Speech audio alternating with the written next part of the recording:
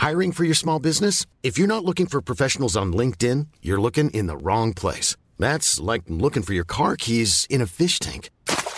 LinkedIn helps you hire professionals you can't find anywhere else, even those who aren't actively searching for a new job but might be open to the perfect role. In a given month, over 70% of LinkedIn users don't even visit other leading job sites. So start looking in the right place. With LinkedIn, you can hire professionals like a professional. Post your free job on linkedin.com/spoken today.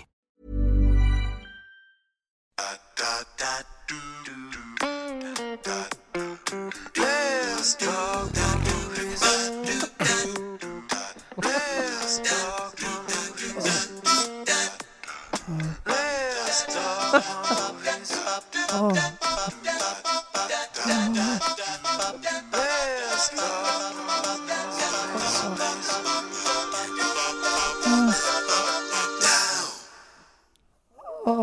What's up, everybody, and welcome to another episode of Let's Talk More Movies. Sure, we're trying to talk about movies, but now we talk about anything and everything else. I am your host, Michael Breslin. To my left is... Sean Cole. To my right... Wasn't quite sure. Calm here.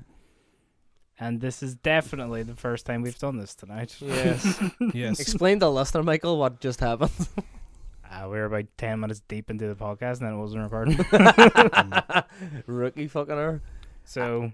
We're going to try and say all the exact same stuff, starting with, if I can find it. I love the fact that we're trying to recreate what we said 10 minutes ago, and I Just- can just- literally not remember anything. Just run. Just go with Faster. it. Faster. Just roll it. Now, we had a message from Harry Campion. Oh, that's right, yes.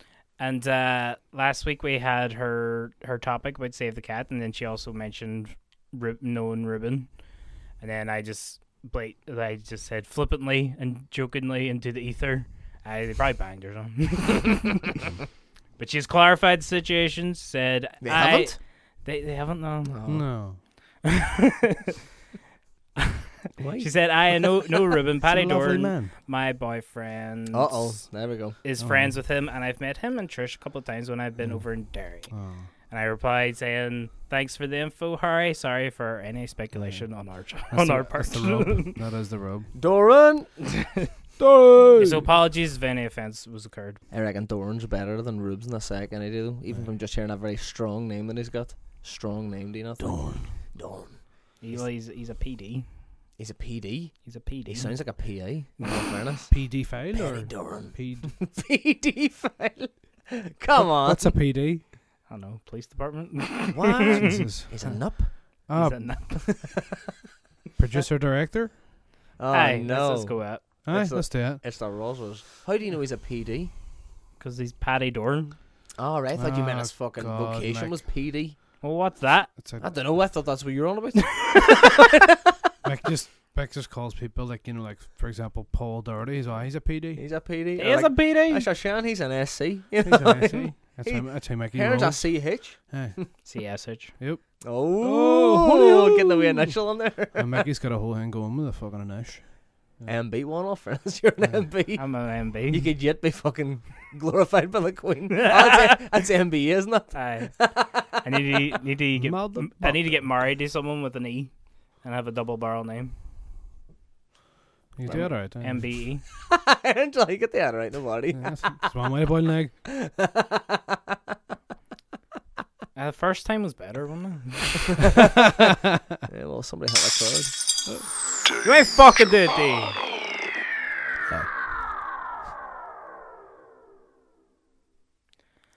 Dangerado! Every week we get a strange bottle of licky liquid.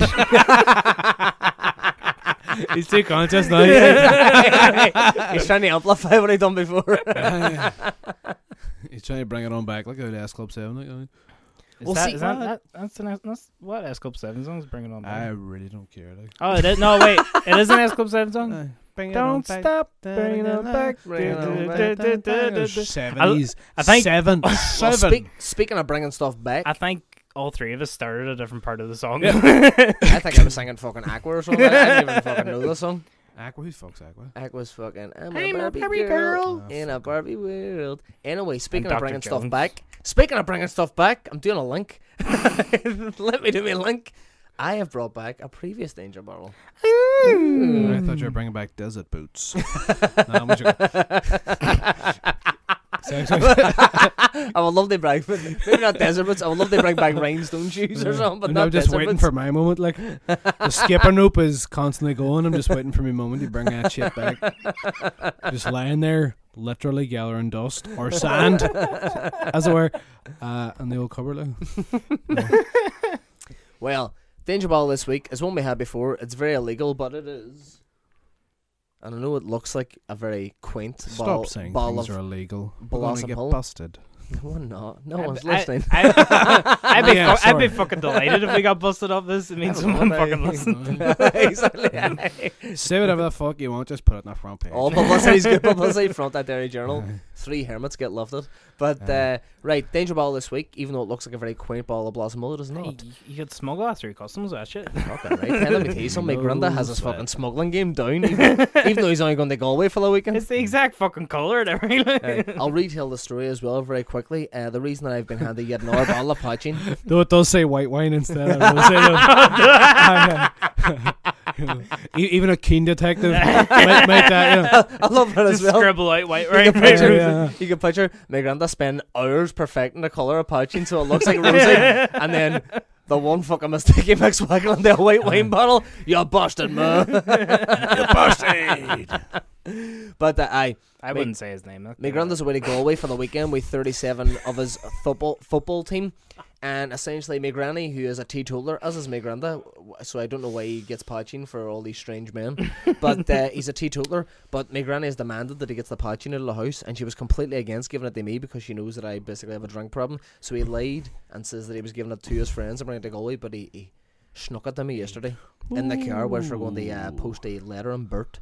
It's the worst cover story I've ever heard. I know, Oh, for this instance- is just going to post a letter and We Bert. were literally doing that though. We were literally posting a letter on Bert. Why do you have to post a letter and He's Bert? sent a girl's fucking purse down to County Clare. She left in his house last week. Oh, what about her now? But he snuck this to me, and I was all, fuck it, I'll take it. But what I love is that they've went to Galway with 2 bottles of poaching for 37 men, yet we have one between 3. So this is going to be truly dangerous. Who wants the first sip? Oh, yeah, Jim. Okay. You fucking work away. I was wondering. Is this the same mixture as last same time? mixture? This is exactly what I was about to say. I was wondering that the last batch that we got, even though it's off the same fucking, I wouldn't say conveyor belt because it's not fucking legal, but I was thinking that it was mixed with like cloves and stuff like that there, and they'd only been sitting for maybe 2 or 3 weeks. This bottle now has been sitting for about 3 months, so I'm wondering if poaching is like fine wine when dumped. Does it add to the flavour? It smells more clovey. Does it not get more It alcoholic? gets more alcoholic. Oh yes. Here we go, baby. This is why you're drinking it first. That's what I'm drinking it first. If Also, you drop me and Michael finish the in podcast. fairness, it does smell more clovey. It does smell, and as well, it's far redder than last time. Last Yeah. time it was kind of like pinker. Now it's like a dark red because it's been sitting soaking and shit like that. Just tell us if you go blind. But I'll give it a go. Yeah. Passed the first test. I didn't go blind. Tis fine. I would say tis fine because it's been. Tis fine because We're just it's going to been- give it like 5 minutes. Yeah, but the reason it tastes good is because, like the last batch, it's been diluted because you can't drink poaching straight. You go fucking bananas. It's been diluted with white lemonade and cloves. So there you go. And truffle oil, all enough. Truffle oil. I'm taking a hand on it. Just made it sound fancy, doesn't it? You know, if you put eggs next to truffles in the fridge, they get a truffly taste. Fuck off, really? Yeah. Yeah, but it's having truffles. Mickey's the Yeah, main but thing. that's Anybody can have eggs. that's just normal, isn't it? Well, Like for example, like I tried to make my sister macaroons one time, and because you have fucking like coconut shavings in a cupboard, but like I had it. I because really want to know where this story's going. Hey, well, I'll bring it back round or about where you took off from. Or left, fuck it. What do you call it? Spice cupboard. Left these fucking coconut shavings because you can lob them into a curry and end it, and you get a coconutty kind of sweet curry kind of thing. So I had them in the spice cupboard with all the spices open and things like this here. So they back and forth and all this jazz. The spices I would circulate around the old cupboard, and then so I go to mix macaroons and fucking baked away at them. No bother, happy days, chalk on the top of it. And I took a bite on there, so it tastes round or about what it should. There's definitely a whiff of like fucking, I don't know. Garrett masala. Aye, definitely a wisp of like a fucking biryani going on here. There's a chalky undertaste. Worst thing about it is my dad was just all, fucking perfect there. I was just I love all, Old Boys, but aye, Old "Oh, Boys it's will fucking eat perfect, everything." perfect. I'll stop fucking saying it's perfect. It obviously tastes like fucking like a biryani or something. honestly, like Whatever, and it just and it's pretty much the same. You know, I'm not going to say osmosis because it's not osmosis. It's some other. It's some sort of aerial. Aye, Yeah. they but I think it's only specific things. I don't Aerial think everything does warfare, that, just- like, Aerial warfare. aerial warfare. Aye. I love that though. Just you're saying your dad saying, "Oh, it's perfect." Going back to the Granda or just Old Boys in general. I love how unpicky they are about food. So that you can hand them like a fucking butter pork and some spuds, and there could be fucking Smarties and Tic Tacs all over their fucking chicken or fucking whatever little bit of meat. That's about fucking grand. That tastes lovely. They have no fucking. You know what I mean, they'll just eat anything put in Aye. front of them. My dad puts salt on things before he's tasted it. Really? Jill does that. Really I fucks me That's off. fucking that's hate that. apparently if you do that in a restaurant, well, not like fucking some greasy spoon, but if you do that in like top restaurants, whatever, that's really looked down upon because it's almost questioning that the chef hasn't seasoned it right. You know what I mean? So it's like you bust your balls or something for your dad. Like, oh, is your favourite thing on there? You hand it in front of him. He's just all, hand us a fucking salt. you taste that salt there, big ground. You know, hand you a fucking slap in the Well, head. Jill only does it with specific stuff, but she does it, and I was like, at least fucking try it. Like, I put salt in it Aye. when I'm. You don't need Yeah. salt. Yeah. In fact, you need less it. Yeah. Yeah. In If fact, anything, you need. I'll go against that. You need less. Yeah. So, cut it out as much as probably possible. Instead of just going, I don't even know. We'll just fuck it on, don't we? Another bit of chef etiquette before we go on to talking about the moving pictures is apparently it's frowned upon for a chef. Like, say a chef's on his break or he's out for a fag or going to a shop for a fucking Snickers or something like that. Say if he's out or whatever, it's frowned upon for a chef to wear his chef whites out in the street. It's Aye, 'cause they only get bogging. it's only accepted, and as well just bacteria and stuff. It's only accepted for a chef to wear his whites in the kitchen. Yeah. Boom. I didn't know that until Well, recently. that's just like cleanliness. Isn't it? Yeah, but I mean, like, obviously it's for cleanliness, but fucking so much so for cleanliness, but apparently it's really looked down upon. Master Chef 101 right there, motherfucker. Bush. By the way, have you tried the poaching No, I'm yet? scared to drink. Ah, it. fuck off, get Lundy. Come on, Mike, it tastes the very same, you'll be fine. Jeez, One it's sip. way worse. One sip, one sip. There's such a nice glug of it too. Music too, oh yes. See, not so bad. I know it just tastes. But like it just tastes more clovey than last time. Yeah. like I've always said about but poaching, you see, it's so dangerous because it's nice and I want more. like I've always said about poaching though, even when it is diluted, is that the first drink is almost like the awakening because you think, oh Jesus, there's this whole thing about poaching, you know, it's illegal and blah blah blah and all this here crack, and you take one drink and you're like, fuck, it's not that It's bad only, actually. it's only 11 and a half as well. At about 60 on that. Have you lost your sight? Just no, sure, keep away. It's alright. First one's free. Just the rest one will cost you the rest of your life. But I do like that though, is that it's really easy to drink. Well, when it's diluted and stuff like that. But then it's after too, because mine the last time we took it, I don't know if it was like fucking 14 or 15 episodes ago or whatever the fuck. But we all took a sip. And we were like, oh, fuck, concern, this is poaching, this is grand, you know, you could fucking drink that all night. But then literally, I think after like the second or third drink, we were all fucking pissed. About like 20 minutes on that podcast. You just don't realise what it's doing behind the scenes, you know? I'm drunk right now. I'm drunk right now, man. I'm hungover. What's that, Superman? Oh, here we go. The Anchorman. Ackerman. It's Paul Rudd. You don't like him as a comedian, Not really. but you love him as a dramatic actor. I do so. Mikey's just had a second gulp of the poutine. How do you feel, Michael? Poutine? The poutine. That's like chips with gravy on it. No, it's like cheese. it's that Canadian fine. Well, not even fine. Then it's that Canadian snack. Yes.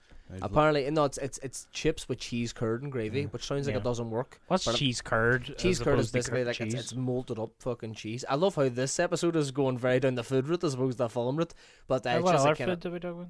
we talked about fucking like chef etiquette and stuff like that a minute ago, Yeah. and he was talking about his macaron or macaroon, I mentioned eggs. and you mentioned eggs as well. right, I'll give you that one, Sean. Go on to the films now, Michael. What have we Wait watched till this they week, folks? run. Who's going first? I'll go first. Go. I watched The Guilt Trip.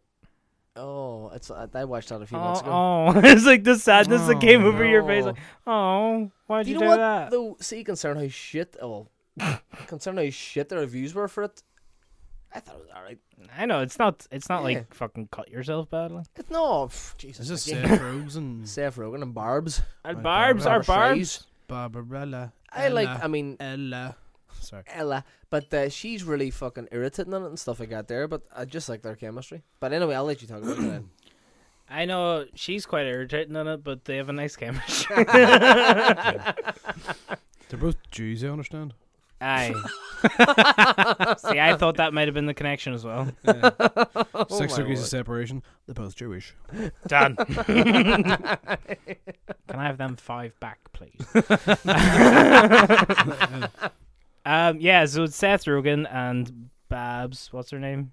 Streisand. Barbarella. Bab Streisand. Is his, Scorsese in there. his mother. Aye. And yeah, she plays as Ma, and he's going on this like road trip. They sell his new cleaning product. Or one could say a guilt trip. That look from you. Because like you tried, Complete because you disappointment. tried to do this last week as well. We mentioned Save the Cat before we started talking about Save the Cat, and it doesn't work. I know it doesn't work, hence why I'll keep doing it. All right then. But yeah, so Seth was a Rogen is daft trying. man. They sell his new cleaning product. They like shops and stuff, so they stock it, and the whole thing is like it's all natural. Like there's no toxins or anything, and there's no chemicals. He's a Saint-Cyr man who does fucking Salad Bang, Barry Scott, isn't he? He's an American version of that. What's Peter Serafinowicz version of it? Gary Bum or something? Gary Bum. Hi, I'm Gary Bum. And this is a liquidator. It's essentially the real life version of Mr. Motivator, isn't it? Aye, I met Mr. Motivator once. And yeah. so It does. was sound. He put on my hat. It was cool. It was me that gave him that hat, man. Oh, you were with me. That's right. I forgot about That's that. why I was going along with the story. It was me that gave him the hat because I held it out and he was all, no, I'm all right. And then He I was a kept cool holding guy. it. Then he put it on. And then he did some of this. I guarantee that No. hat motivated him to like burn probably the most calories he's burnt in about 25 years. No, because seeing Mr. Motivator properly kicked off my electric picnic weekend with a bang. It was phenomenal. Because And the thing is, why was he even there? That was what I love. Like, you know, I mean, it was a music festival, and Mr. Motivator was just smack dab in the middle of it, doing a wee training session. Hey, Wonder if, got to Why not? motivate. wonder if Jimmy Savile will motivate him to come clean about anything. Oh, no. Mr. Motivator's certainly clean. I know that the BBC's got its demons. Sure, fucking Or, Mr. or Motivator. at least he knows how to cover his tracks better. he's cleaned them well out. Like, Well, in fairness, Mr. Motivator wasn't even on BBC. He was ITV, so he should well, be grand. light out their. Pedophilia is structured only within the BBC. ITV's new tagline, no pedos. We're grand. Thumbs up. ITV, UTV. It's for you, not for us. So the guilt trip. There's really honestly not much to say about it. Like Barbra Streisand like goes on quite irritating and stuff, but it's kind of the way she's supposed to be because the whole thing is she's kind of annoying him on this trip. That's why it's called the guilt trip because she makes him feel guilty about like not bringing her and not doing stuff she likes, and then he feels bad and does it. Blah blah blah. But there's some nice stuff to it. Like as Shannon said, they do have nice chemistry, and you do feel like there is a kind of relationship there. And They have stuff to talk about, like being Jewish together and yeah, things and like that. they both had singing careers. Yeah. They both probably smoke a lot of weed together. Yeah, definitely. They both probably driven a car They've probably at one point or another. banged while smoking weed. More than likely. More likely than what one might think. Yeah, You know, because that shit gets crazy when you're shooting a film. especially road movies. Yeah, because Yeah. you have little known fact about road movies. Mm-hmm. Ones that are like 90% in the car, the people actually stay in the car Yep. because they save time. Yep. And so they just sleep there, piss there. They're actually sitting on like portable toilets. Yeah.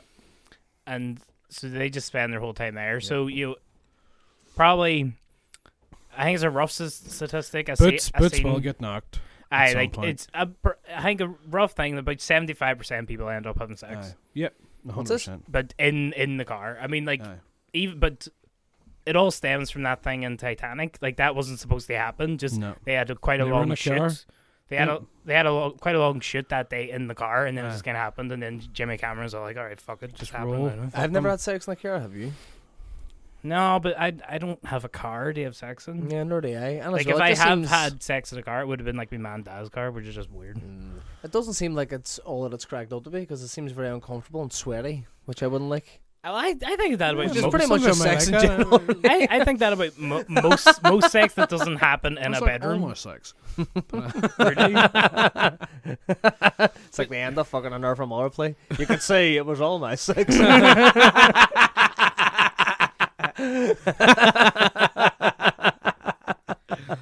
Oh, my Yes. gosh.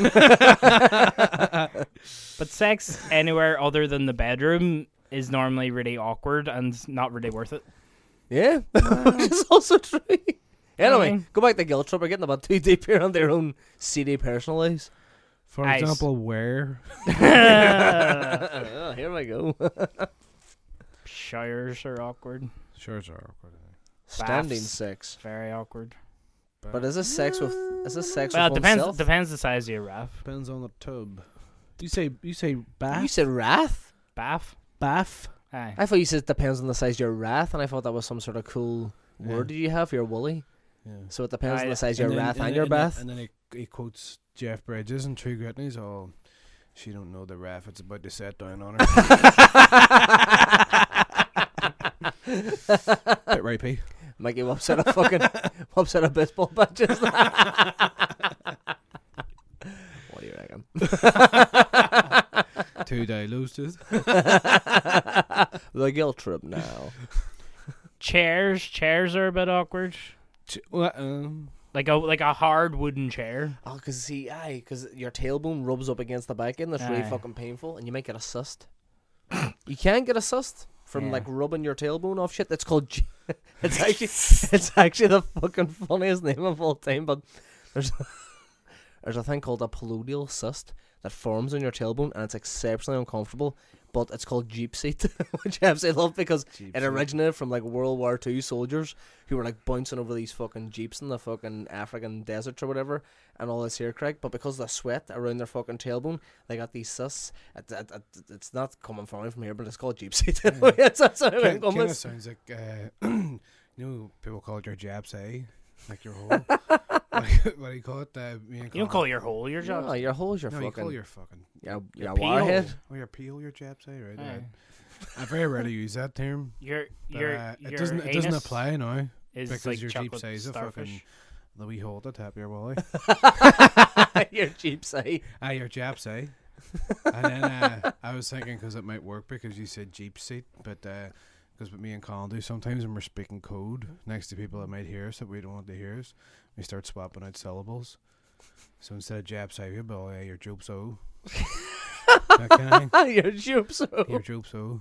Yeah. What I love is that you told me before, if you and Norby are chatting about It's somebody, years of practice. It's really yeah, hard. but I was really impressed with this. But apparently, if him and Norby are chatting about somebody and they don't realize that certain person just came into earshot, what is the go-to sentence that you say? Oh, sure, we'll do that thing next Wednesday. Wednesday at 7:30. What is it? I'm saying that's so good. So like if somebody's coming in and then somebody's just, I know what the fucking ball wagon on, you see them come in, you're all, no, but it was Wednesday. No, it was Wednesday Wednesday at at 7. Wednesday at 7:30. You see, was it not Tuesday? No, it was Wednesday.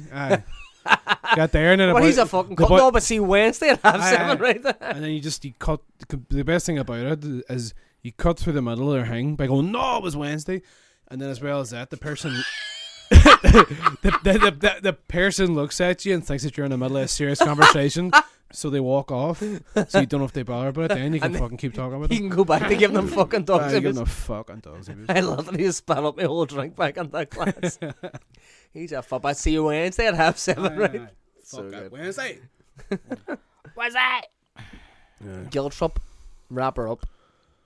It's grand just if you literally have nothing else to watch. Jesus. No, like That's awesome. no, there's Life changing that Mickey was. there's a decent Ball packing there's film. there's a good chemistry between Seth Rogen and Babs, And there's a bit where he makes the big sail and whatnot, and that's quite nice if you're like me and enjoy those things. But yeah, it's nothing too spectacular. If you're a fan of Seth Rogen, there's some laughs to be had. Barbara Streisand gets banged at one point. Yeah. Probably. I heard about this. Isn't that a bit strange? You see it in all its gritty detail too. Oh, Like, I mean, aye. it's almost fucking Red Tube-esque, you would What say. about Babs' husband? What Mine- they say about that shit? Minder and fucking. What do you She call is a it? celebrity after all. What do you call the Travolta movie? Is it Get Shorty? Mm-hmm. It's one of Mi- them, She uh, was getting shorty. Minder and that. She has sex with Gene Hackman. Does she? Do Is you know that I com- her or is that Actually, Bette Midler? going back to this, might be Bette Midler. Going back to this as well, but I completely forgot about with Young Frankenstein. Gene Hackman's fucking cameo in Young Frankenstein. He plays the That's the blind guy. But he's like one of the best things about the film. I was gonna make espresso. nice one. It might be. No, do you know what I'm on about? Matt Bidler. I'd, You're about to say it. fuck off. But somebody knocks for Gene Hackman like late at night, and she just arrives in a coat, and she like pulls back coat, and she's wearing lingerie. Oh, She got nothing on but the radio. Oh yeah. It might have been Bette Midler. was it one of your first I don't know, tugs? actually. A minute. No, I only watched it like a couple weeks ago. It was one of your last Get tugs. shorty. Right. No, I bought it on DVD and then it Pause, started jumping. rewind, play. No, for me it's always just about the still motion, like just pause, no motion. Oh no! Uh, If you have it on DVD, you can A B it, where you just I get can the. loop that thing. Aye. Oh yeah.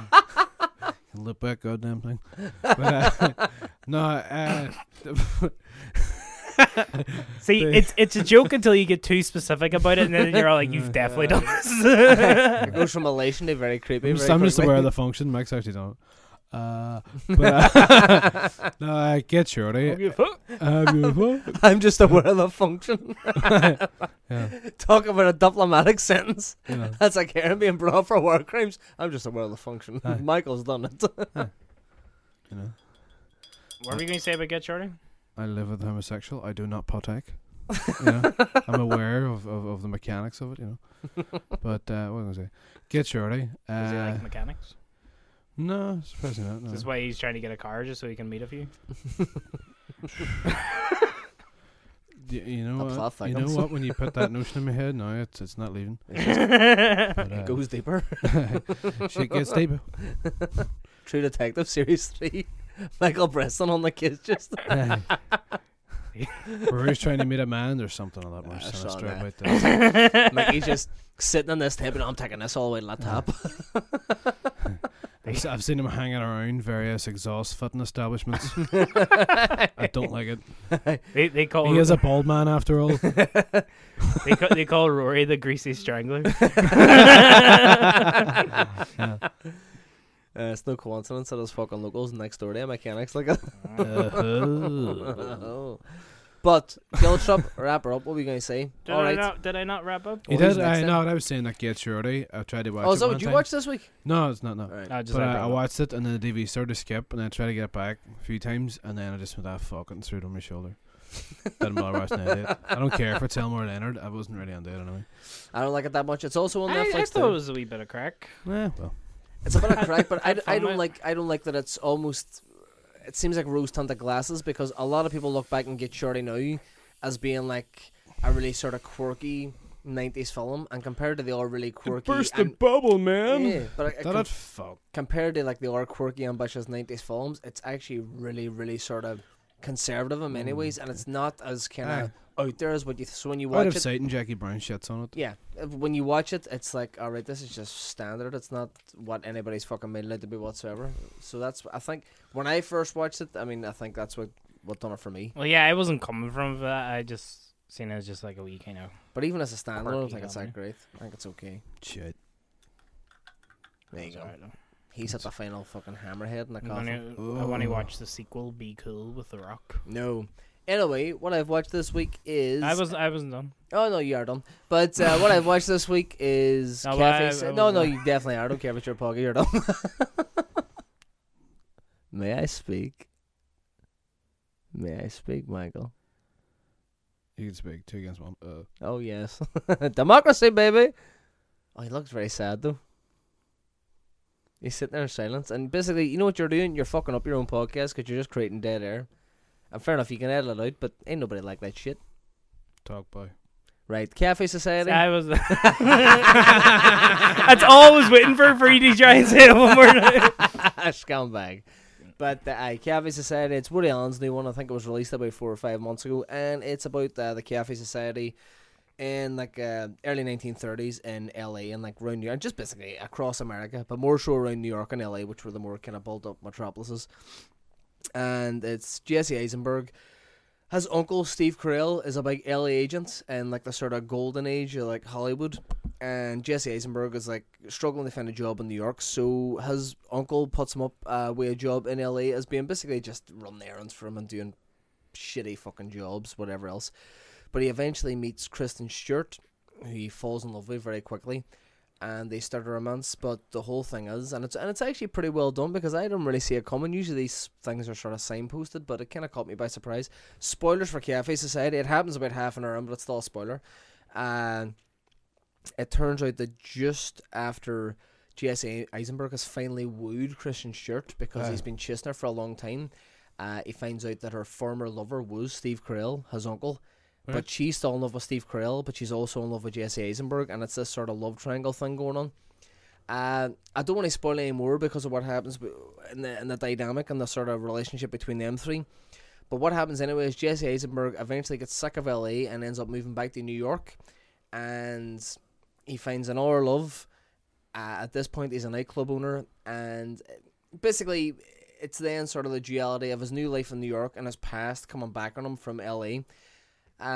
What I will say is that fucking absolutely gorgeous. Like, I mean, I think it's actually maybe one of Woody Allen's nicest looking films because obviously Allen always kind of concerns himself with the characters and the writing and stuff like that. And I wouldn't say that the visuals are an afterthought, but he always just kind of does standard visuals. Sometimes you might get a nice wee frame, you know, like the very famous one in Manhattan, and then the what do you call it, the Astro Theatre and Annie Hall and stuff like that. They're very iconic, but this, for me, out of all the fucking Allen films I've seen, like, I mean, I know he's got like 70, I think I've seen about 25 or whatever, but I think it's his nicest looking film. I think it looks fucking outstanding, and he kind of captures the opulence of like 1930s. Is it set then? It's set in the 1930s, Right, okay, 1930s Hollywood. So I mean, it kind of captures the opulence, like 1930s jazz era America, and he kind of captures what's on this text? I was just wondering. I've been thrown off. Don't pronounce it. No, it was just a thing from Matt. All right, okay. I'll just start that again. He kind of captures like 1930s opulence and the opulence of like sort of just the golden age of cinema, and he kind of captures the opulence of the jazz era, and everything looks absolutely incredible, be it costumes and makeup, and it all just adds up to being just it's like a visual treat, really, which is strange for an Allen film because usually, like I was saying before, you're always just kind of focused on the characters and the script. So it's nice then they have this, they back it up. I think out of all this modern stuff, I really like Midnight in Paris. I didn't really like To Rome with Love. I didn't really like Vicky Cristina Barcelona, but I think it's one of my favourites of his over the past like maybe decade or 15 years. Simple story, you know, it's revolving around essentially maybe 3 primary characters, but it's nice. And usually Allen kind of falls in love with himself sometimes in his own screenwriting, and he kind of maybe overanalyzes things, and maybe he kind of overwrites stuff sometimes just to kind of show off his intellect. But I think as the years have went on, he's kind of stopped doing that because he knows he doesn't have to prove himself anymore. So it's just a lot of a simpler story, and the characters are likable, and the situation that they're in is engaging, and you don't quite know who you want to root for. And because it's nice to look at, it just ends up being a good film.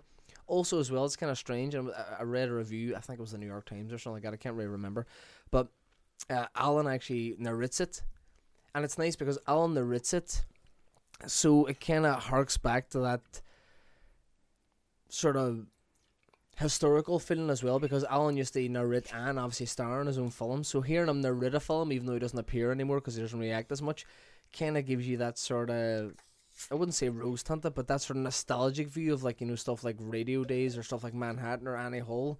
It gives it like a feeling of an old Woody Allen film, but it's also got the sheen of like a new Woody Allen film. And it's just, I think it's a nice marriage of the both of them, I think anyway.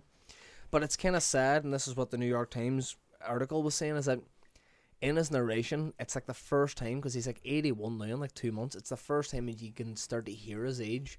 Because obviously Woody Allen's got such a distinctive and sort of, I would say, just famous voice, really. And he's got like a sort of You're gonna crack it out for us. No, I'm not gonna crack it. But he's got such like a sort of rhythm to his voice, and he's got such a charisma and an assuredness in his voice.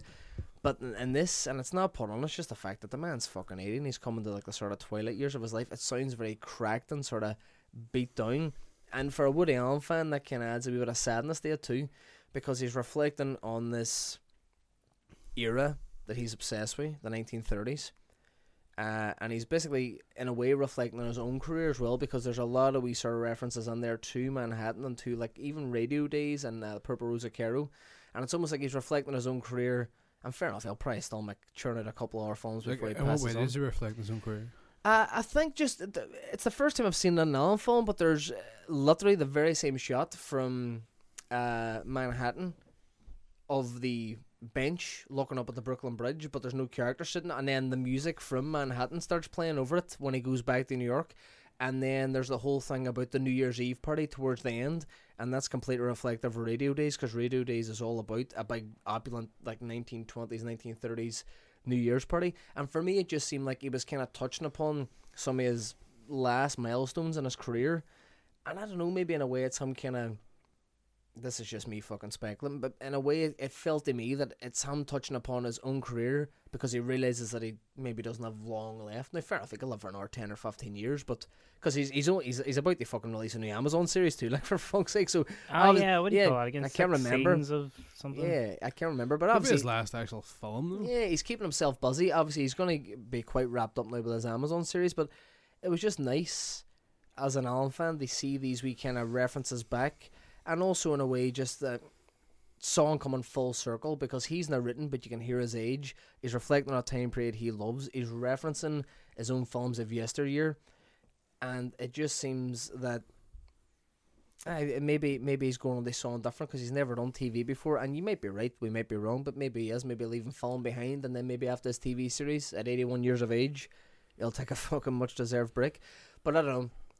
Maybe like the sort of casual viewer won't get that, but for me it was nice to see. And also Jesse Eisenberg, excellent. Kristen Stewart, it's obviously Woody Allen is Woody Allen. He always commands a fucking excellent cast. People queue up to fucking be in his films. I was going to say, though, has Jesse Eisenberg been in a Woody Allen film He was before? in To Rome with Love 2 years ago with Ellen Page. Because That's shite, in fairness. I mind seeing... Just with Baldwin. Has Baldwin in it? I think Alec Baldwin isn't it? Oh no, but is Alec Baldwin not in Blue Jasmine with Kate Blanchett? No, he plays the older Jesse Eisenberg, doesn't he? In To Rome with Love. Nah, no, you're right. Actually, you're right. I can't really mind that film as much, but Because I mind seeing the trailer for Cafe Society, and just Jesse Eisenberg's obviously playing the Woody Allen character, and just he makes so much sense as that character. Like, was he basically that in To Rome with Love as well? not as much in To Rome with Love. But in this, it is. You wouldn't really have to have a fucking great knowledge of Woody Allen films to realise that Jesse Eisenberg is basically just Woody Allen living vicariously through fucking Jesse Yeah. Eisenberg, like Like, it's like Larry David and Whatever Yeah, Works and stuff. exactly. It's just Woody Allen. because it is Woody Allen, and Jesse Eisenberg is a young, and which is a big thing for Woody Allen. He's a Jewish actor, and also he just, through his acting style, I think Jesse Eisenberg kind of resembles Woody Allen in many ways. He is the sort of young, sort of boyish looking neurotic fella, and he's played that in like The Social Network, he's played that in Adventureland, and he's kind of carved out a certain niche for doing that. And I'm not saying that he's trying to emulate Woody Allen, but it's a perfect fit, I think. Yeah. If you want somebody to kind of carry the torch or basically represent Woody Allen in his younger years, then Jesse Eisenberg is probably going to be one of the best fits for it. But yeah, he is basically doing that. But Cool. it's nice. It's a good film. It looks amazing. It's a simple script, but it works well. Great cast. Blake Lively, actually, who I think's a pretty underrated actress. A lot of people see her as just kind of like a whatever, what would you call, like a sex icon or a sex whatever Sex icon. No, but what do you call it? Like Just a sex beautiful symbol, woman. a sex icon. Sorry, not a sex icon, but a sex symbol.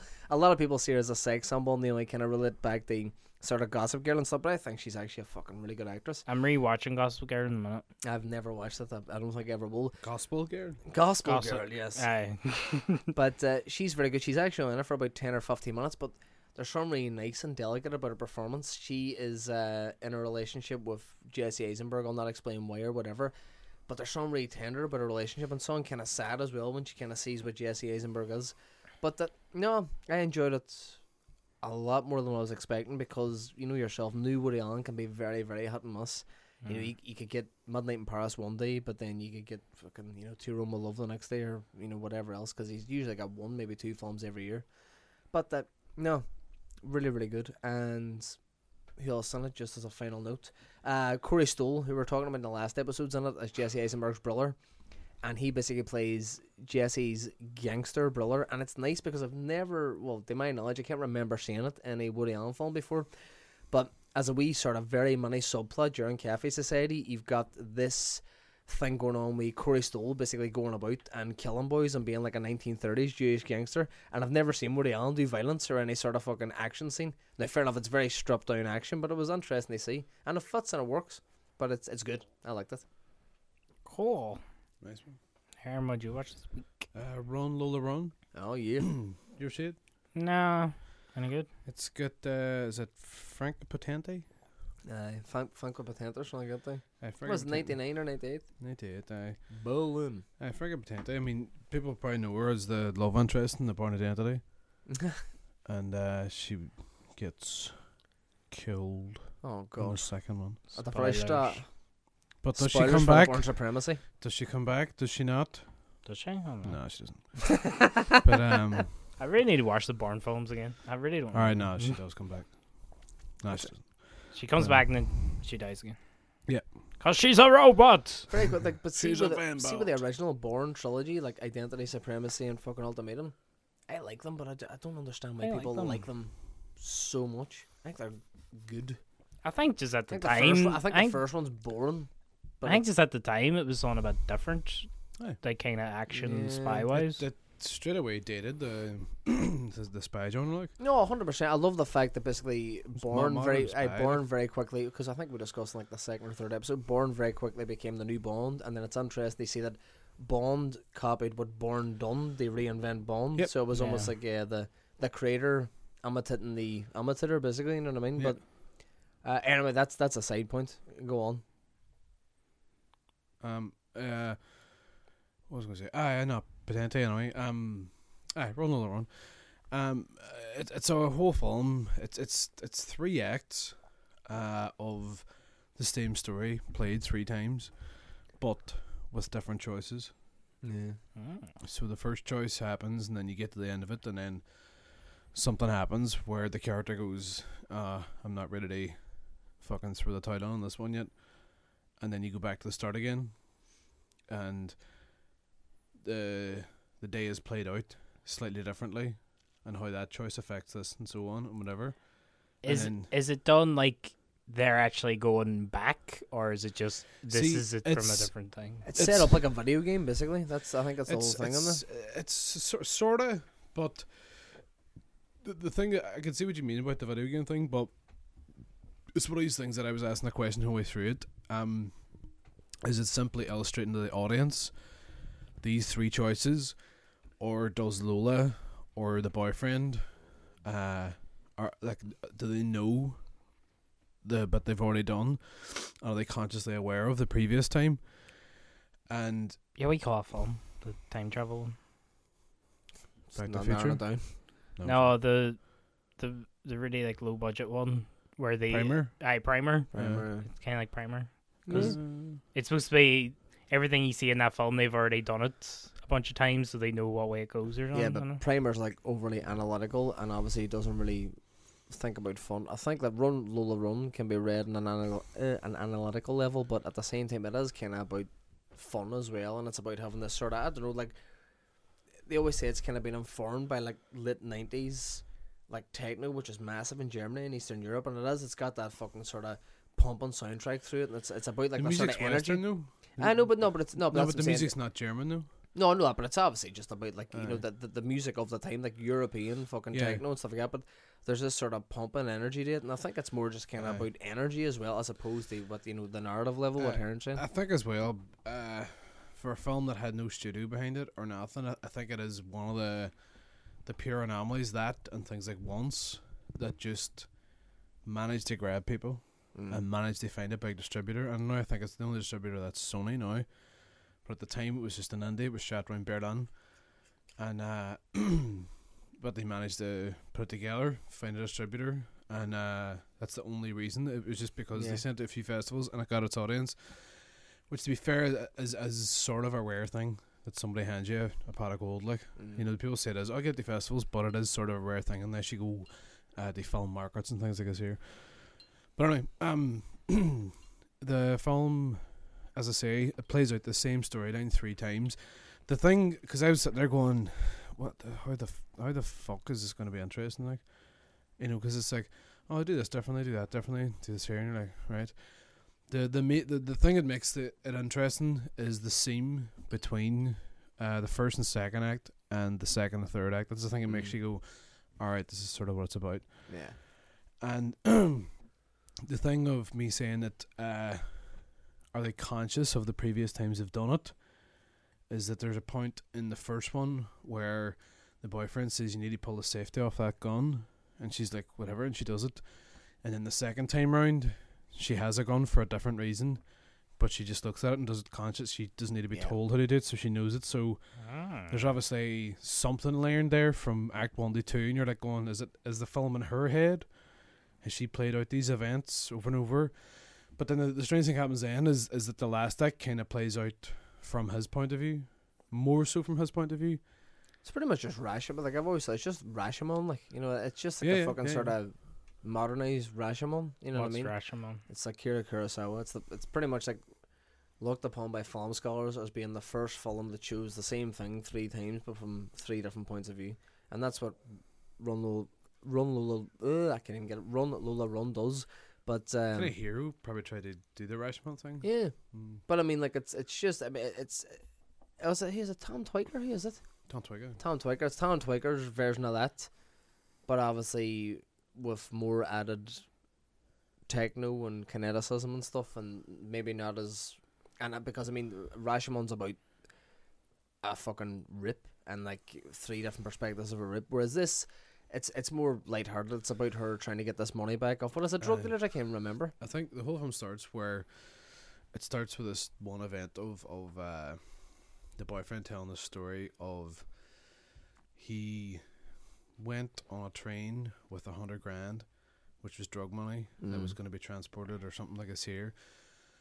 And I think he's seen cops, and just as a reaction, he got up and got off the train, and then forgot the money, and then he was like, "Fuck, $100,000's gone."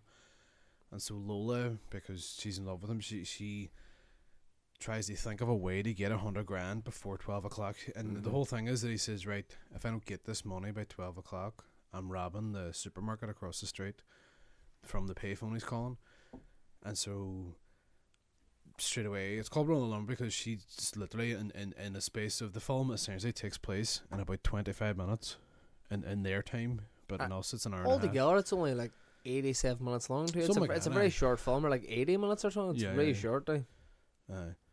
It's really good. It's really, it's cool and essential. I mean, because it's essentially, you know, 5 or 6 working parts, the same street, you know. So imagine this, like, you know, you go to a street. Oh, we're shooting this here. We're shooting scene 18. We're also shooting scene 27, and we're also shooting scene 39. Yeah. We're just shooting it different ways, so it's like the same band, the same thing, whatever. We're just doing it slightly differently. It's the same angle even, and that's sort of the point of the film. But it's also a good lesson in how to make a film like that. If you work out a way to do it, a reason to do it, and that film really does that well. Yeah. It was made on fuck all, like, you know. And the reason I've always like kind of run as well is that digital too. And I hate using this word because it's always just such a cop-out word to describe someone that's not easily categorized. But it is quirky, but not quirky for the reason you think, oh, it's so different. I just like that, like Karen was saying, it is a take on Rashomon, but filtered through sort of 90s Berlin rave culture. It's got this really interesting thing to say about choices and how your choices can change. It's also got this sort of video game aesthetic where all this sort of otherworldly or like magic realism stuff happens, and it's just a lot of fun, really. Like, you know, but which while also having those kind of messages And I think that's why maybe it stood out to the investors when it went to those festivals, considering Yeah. it was made on fucking buttons. Uh, And why well, it it's stands really out cool. now. It's really yeah. coolly edited. Yeah.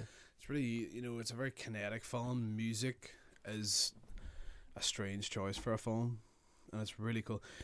And that's why I'm saying about the whole soundtrack. The soundtrack, I mean, they always say, well, George Lucas was not that said that cinema's 50% audio and 50% visual. And I think No, that I think is he said more. more. I think he said audio's more than More. visual. Well, in fairness, you get, Aye. that's one of I the know. films. That's one of the films he would hold up as a template, because I think that without the soundtrack or that sort of pulsing techno fucking soundtrack that Lola Run has, it wouldn't work as well. I think it's one of those films that not only does it add to the sort of rhythm and the intensity of the film, but it's again that kineticism we're talking about, that movement between sound and image, and it just works really fucking well. Like, what were you guys saying? No, I was just going to say, I've heard you say that quote a few times, and the percentage always changes. I don't know. It's like, And because originally I thought it was 40-60, and then somebody says to me, no, it was more, so I assumed it was 50-50. Here and I've heard you say like 2 90 seconds before. ago. I've never said 90. I've never said 90% audio, 10% image. Oh, well, you said music. Well, never, you I've may never have said said it. 90% music. Well, I've, yeah, ne- I've 'cause never, I I've, heard ne- you. I've never went that full on with, ever. But here, But wrapping you up have on them? run. I'm really struggling to say run, Lola, run. Yeah. Run- Goddamn time. Run, Lola, run. Here, and wrap it up. I mean, to be honest, I think I'll probably have another look at it and see a wee bit more in it. It's quite on the surface at the minute, from what I can see, because, it's the kind of thing on a budget. It's very hard to throw like deep subplots in there that are kind of telling of a society. And I think that's sort of the point. It was actually part of a lecture that we watched it.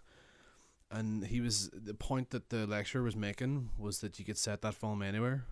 Just because it's Berlin doesn't mean it's a good film. You could set that in Belfast and the film is exactly the same. I agree. Do you I know do what I agree mean? because Berlin, it's literally just a It's a backdrop. great backdrop. It's just a great backdrop, and it That's looks it. nice. yeah. And I think that for me on a personal level, one of my main likes about the film is that obviously, like we've talked about before, I absolutely love Berlin. We all love Berlin, one of our favourite places on earth and stuff like that. But it was just nice to see Berlin in like 98 or 99 before we ever went there. I don't know, it was almost like at some points I was kind of taken out of the film and just kind of looking at the backdrops and stuff again, looking how Berlin's changed in the last 20 years and thinking, oh, this is almost like a wee sort of travelogue for me. Yeah, I mean, but that's just a personal thing. But no, Heron's right. I mean, you could shoot that film in fucking Timbuktu and it wouldn't really make a difference. You know what I mean? Have you ever been to where they shot it? No, well, see, since I've rewatched it again... 50-50, alright. 50-50, was it? It was Yeah. 50-50. Well, there you go. Sound and music are 50% of the entertainment in the movie. Yeah, baby. Shan's looking at me like really smugly, like, haha, you were wrong. I've been wrong so many times. I wasn't saying what the percentage was. All I'm saying is I've heard you say many different percentages over the years. It's not about the percentage. Oh, It's no, about- it's not over the it's not- percentage. it's not No, about it's the not about the percentage. percentage. Mickey, After it's about the him idea. looking at me very smugly and Mickey, sticking his it's tongue about out. the It's idea. not about the crime, it's how you sell the crime. You know what I'm saying? You know, He's over it here. doesn't matter if fucking you're guilty, Mick. Miley Cyrus It's and the me story over we here with fucking his tell to fucking get tongue you out. off.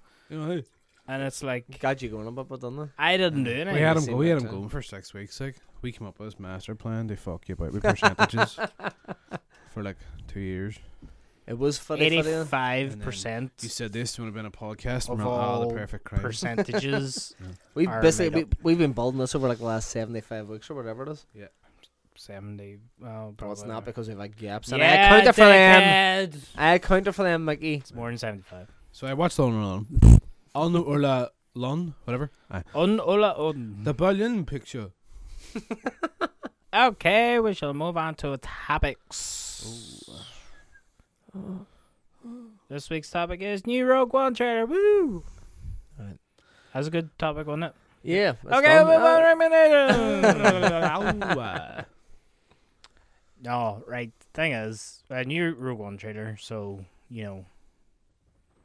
We have to be sensible. This is Let's not get serious. carried away. This is a serious Star Wars film. There's no fun. There's no laughter. Well, This is war. This is the war of the stars. in fairness to kick off these very serious points. One, obviously, I'm not. Very I mean, I'm not a big Star Wars fan. You are a huge Star Wars fan, but there's something strange about Rogue One that I don't know if it's the promotional material. I seen today that somebody put up a list of the Star Wars posters, and they were complaining that it doesn't look like an actual Star Wars. Hey, I'm Ryan Reynolds. Recently, I asked Mint Mobile's legal team if big wireless companies are allowed to raise prices due to inflation. They said yes. And then when I asked if raising prices technically violates those onerous 2-year contracts, they said, "What the f*** are you talking about, you insane Hollywood ass?" So to recap, we're cutting the price of Mint Unlimited from $30 a month to just $15 a month. Give it a try at mintmobile.com/switch. $45 up front for 3 months plus taxes and fees. Promo rate for new customers for limited time. Unlimited more than 40 gigabytes per month. Slows full terms at mintmobile.com. Wow. Nice. Yeah. What you're hearing are the sounds of people everywhere putting on Bombas socks, underwear, and T-shirts made from absurdly soft materials that feel like plush clouds. Yeah, that plush. And the best part? For every item you purchase, Bombas donates another to someone facing homelessness. Bombas. Big comfort for everyone. Go to bombas.com/ACAST and use code ACAST for 20% off your first purchase. That's bombas.com/ACAST. Code ACAST. Poster because but there it doesn't have like the same sort of artwork and stuff like that. But for me, as like an outsider to the whole fucking Star Wars universe, and I know there's fucking so many people who are crazy about it doesn't feel like a Star Wars film. Even though fucking it's the return of Darth Vader, which should be the biggest fucking thing ever, but I don't know, it doesn't feel like one. I think as well, one thing I don't like about it is that obviously you've got the original Star Wars trilogy, and those actors back in, Mark Hamill, Harrison Ford, whatever else, they weren't big names at the time, but then obviously since that they've become, well, most of them have become superstars, and they're completely connected with those roles. And then when they recast then for the prequels, Hayden Christensen and even Natalie Portman back then weren't big names. And then again with The Force Awakens, you had like Daisy Ridley and John Boyega, very sort of low-key actors who are now going to be like the next big thing. What I don't like about Rogue One is that I think they've cast maybe too big. I know that Lily Collins isn't a fucking huge actress. I know that... Is it Lily Collins? No. No, but I always get them mixed up. Who is it Felicity again? Jones. I always get Lily Collins and Felicity Jones Right, mixed the up. fact you're saying they're too big and you didn't know who it was. No, but I always... Honestly, Jones, was she She was Stephen Hawking's wife in the Was she one of the... Was she an X-Men? No. No, she was not an X-Men. But even at that too, I mean, I know Riz Ahmed, Riz Ahmed and stuff like that. He's just been the night of, and he's not big, but they seem too well known. And the fact in Rogue One, Riz Ahmed's on there. From the night of, he's one of like the sort of main characters. I don't know. I think no, it's not him. Yeah, that's him. Riz Ahmed's on there. The boy that speaks in the trailer, no. No, I don't know if he speaks in the trailer, but he is one of the he's one of the main characters in Rogue One. But I don't know. I think they've cast too big, so I think the combination. And this is just again a personal thing for me. I think that they've cast too big. They haven't went for complete unknowns. Because I mean, like fucking, she's been nominated for an Oscar and stuff like that. She's out there. People know her and stuff. She's not huge. Also, the fact that I know maybe they're trying to go away from it. Maybe they're trying to be a wee bit grittier, because I know Gareth Edwards, who directed Godzilla, who's doing Rogue One, kind of stripped down Godzilla, and when they bring it more on the real world, he's kind of maybe doing a bit of Nolan on fucking on Star Wars. But considering the whole Star Wars hype and how people have really kicked back into their love of like the sort of nostalgic Star Wars, especially after Force Awakens, which done such a good job of kind of the old and the new. I don't know. It kind of feels out of place to me or something. I think the reason they made a cast big is because anybody that knows Star Wars, and like to be fucking honest, if you don't know the Star Wars story by now, and you're our age, or even if you're 10 years younger than us, you've been hiding under a fucking pile of coats for 20 years. You know what I mean?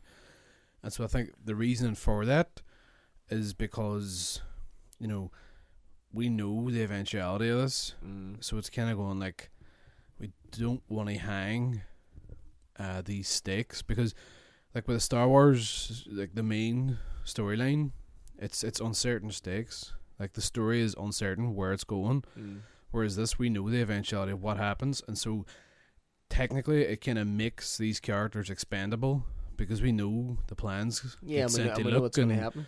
All is here, and I think that may be why they've cast people like Forrest Whitaker and things like that. You know, but I mean, you could say like, you know, for casting big and stuff like that. But certainly the bigger risk was The Force Awakens, and wee bit of the risk was taken away in the fact that they had the original cast of Harrison Ford and all that. But an even bigger risk was kind of trying to recreate them, basically make the new generation, like, you know, the John Boyegas and the Daisy Ridleys. That was a bigger risk, and that worked. And I think it would have worked again with Rogue One. I don't know, I mean, like, let's be honest, Forrest Whitaker and fucking, you know, Felicity Jones and stuff like that, they aren't the biggest fucking actors on earth, but it just doesn't, for me, it seems like not a second budget, but it seems like a kind of on the radar sci-fi, as opposed to feeling like a Star Wars film, as opposed to feeling like an event. And fair enough, you can shoehorn in Vader, but I don't know, I'm not getting that feeling. What I'm trying to say is that with for example, The Force Awakens, you have a story, which is the main story, which is technically quite well established, and it's probably the biggest story. And to be honest, the story is kind of the star in Force Awakens, really. So it's such a interesting, captivating story, and you've got all that sort of, you know, Joseph Campbell stuff where it is really Man with a Thousand Faces, but it's moving on to that now, and it's changing and it's warping, but the story is kind of the star in that. Whereas with this, I think they're going with an uphill struggle because we know what the story is already. It's a way to make a story as part of a smaller story more interesting. So to do that, you really have to bank on these wee small performances. You have to bank on good drama between the characters as opposed to just the story, and that's why you cast big actors, because you are assured that you're going to get these wee performances. Well, see, I don't really get that, because I mean, yeah, you're trying to bank on good performances and stuff like that there, but it doesn't necessarily mean that you have to kind of get on actors who've been in big fucking productions before. You can get really good performances off new and hungry actors and stuff like that, like they did in The Force Awakens.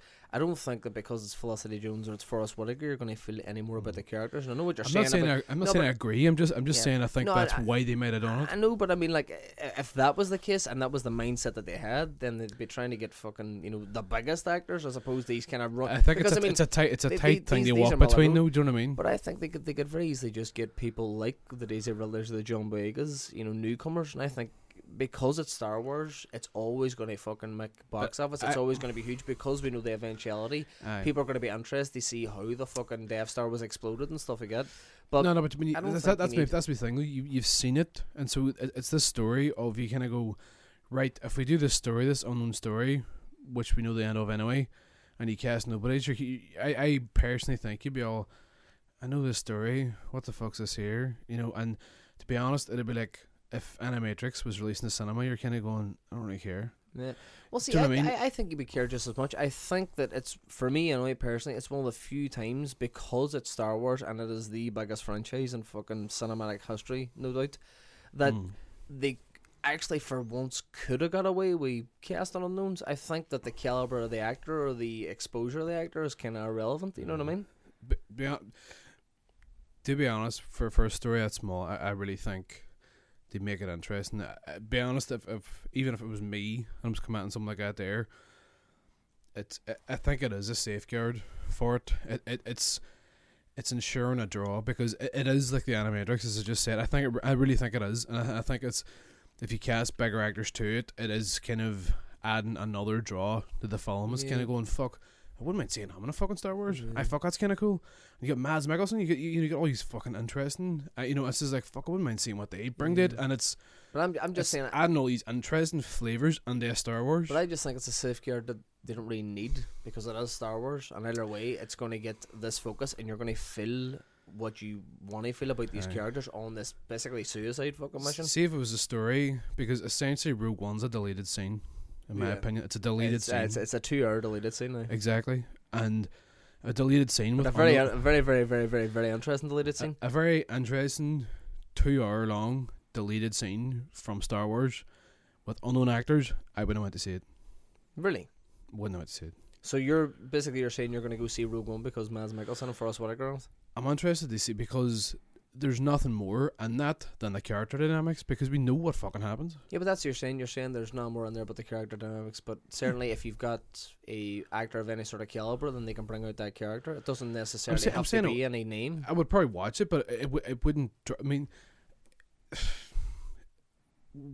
it's one thing to like follow a star. One thing is here, but I think it's fair enough to follow interesting actors because they tend to pick interesting stories.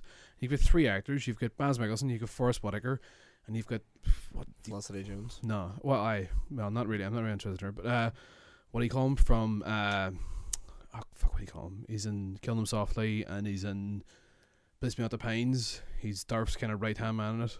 Ben Mendelsohn? Ben Mendelsohn, like that. Those 3 together really attract me to this film. In fairness, I do love Ben Mendelsohn. And it's like, why are they going to this script, which is essentially a deleted scene from Star Wars? And that's what interests me. Well, the reason they're going to that script in a very cynical way is because of Star Wars and the fucking money's huge, and obviously it's a very. They're not money men though. But No, none of them 3 actors are money men. Not, but it's a very interesting fucking storyline in itself, because the whole thing about the Death Star being blown up in the first one is that it is the main thing that kind of kickstarted the Star Wars vibe, and it's nice they have this sort of backstory, especially with Vader coming back. People are thinking, oh fuck, this is touching back now, because we've had the Force Awakens, as we were saying, which is the marriage of the old and the new, and this going back to like one of the main moments in the original trilogy, and it's almost kind of a wee shoehorn on the actually what happened. But I don't know, for me anyway, I can sit here all night and talk about this. I don't think that the Star thing for me anyway is a huge thing. I think that you could add anyone on there and it would be just as interesting, because it is Star Wars and it's about this seminal moment in that sort of lore. See, I don't think blowing up the Death Star is that interesting, because we've just seen it in Force Awakens and we've seen it in Star Wars for ages. You've seen it in Force Awakens, and so if this whole film is building to that, but I think no, they're not going to blow up the Death I know they're Star. not gonna, but I'm saying the whole, event of why they're doing what they're doing But is they blow up a do you Death not Star. think that the blowing up of the Death Star, that is secondary, because they know that absolutely everybody who's on the I know. Star Wars knows what that is? Do you not Aye. think that the main crux of the story will be about the plans and how they actually came to actually then Aye, eventually that's blow up why the I'm Death Star? interested in it. Like. Yeah, well, that's why anybody's interested. It's not about you're just after saying there now, oh, wish we've just seen the Death Star being blown up. Why would you be interested? It's the I same know, thing. That's but I'm saying that's why I think it's going to be a good story, is because it's attracted good actors like this here, because there must be a decent script in there. Anything with Star Wars attached, you could attract every fucking actor on earth. That's what I'm No, trying I don't to think say. so. I I don't know. disagree. But I'm just thinking that I don't think that the actor thing for me pulls me. Actually, it's the complete opposite. He pulls me out of it a bit, because I'm seeing those actors and I have an attachment to their past roles, whereas the whole thing about any other Star Wars that I've seen, it's been lesser knowns. You know what I mean? Well, and the newer ones, obviously, one of us fucking being brought up with the original trilogy, they were famous by the time I was even fucking born. You know what I mean? Yeah. But it's, I don't know. But From a massive Star Wars fan, you give your opinion. Bring it. well, the thing with Rogue One is it's something new, and you were talking about all the previous Star Wars films, and they've always had like unknowns in their core and stuff. But this is something new. They've never done a story that's away from the episodes. You know what I mean? Like, even if you look at the Clone Wars animated film, like that still was the Clone Wars that was addressed in episode 2 and 3. Like, and obviously this is filling in a bit of the story from episode 4, but it's still the first film they've ever done that's one of the anthology films. You know what I mean? Mm. And so I think they have a bit of leeway there to do something different, to make it. I think they have to do something different to make it distinct from the episodes. And like, I think there was a story that came out and said that like this film isn't going to start with an open and crawl. You know what I mean? I Like like it. so that's reserved for the episodes, and then this is just a Star Wars story. Like I preferred Star Wars anthology, but they changed it to a Star Wars story, which I think sounds a bit naff. But It does. it does. But yeah. What was I saying? Alright, so this, I think they're trying to kick off some new bits here and making it distinct that this is where Star Wars can try and do something different. And in the way with the Marvel films, they're all comic book films, but then you have the differences between them. Like Ant-Man's a heist film, Doctor Strange is going to be more of like a horror kind of mental reality film or whatever. Like the Winter Soldier's like a political thriller. Yeah. And shit like that, yeah. You have those different kind of genres in there, and I think that's what the Star Wars anthology films are going to be. The episode films are going to be pure Star Wars films, but then they have a chance with the Star Wars stories to make them slightly different. Like the Han Solo film is being directed by Phil Lord and Chris Miller, so that'll be probably way more comedic. Should be very interesting. Yeah. So, I think that's why they're trying to make the distinctions now. And with Gareth Edwards, he's he said from the very beginning that this is going to be a war film because it's called Star Wars. You know what I mean? And I have a wild feeling it's going to be shite as well. Just by the way, I maybe I agree with hearing that one. I think that's the reason that.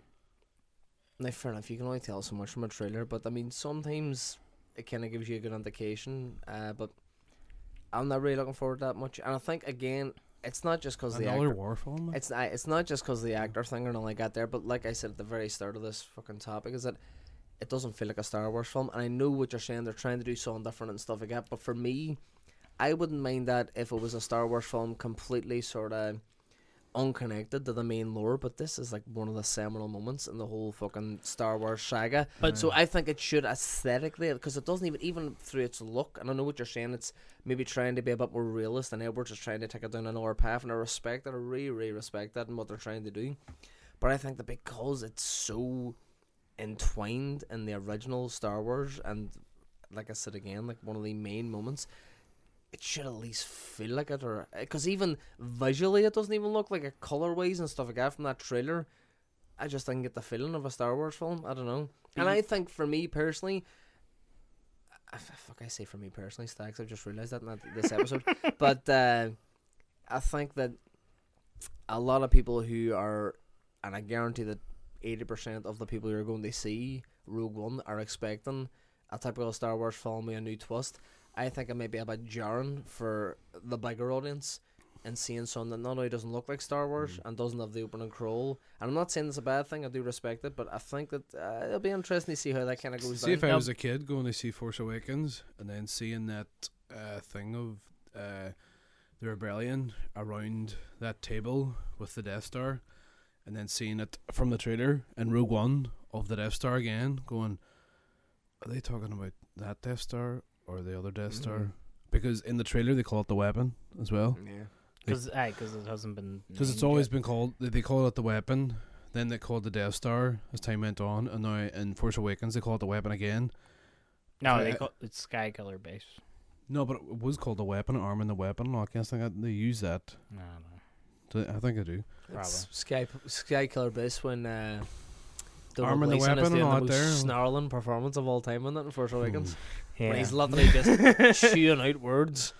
But what I was going to say is, like you're saying, it might be a bit jarring, like this grittier take on it or whatever, like air, but it makes sense in the timeline of the thing because Star Wars: A New Hope kicks off like Jedi coming back and all that kind of, so this has been a war where the Jedi have been eradicated, and I watched the cartoon show Star Wars Rebels as well, where there's still some Jedi left after Order 81 or whatever it's or 51 from Revenge of the Sith, where basically just all the clone troopers turned on Jedi and killed them all. Clone trooper.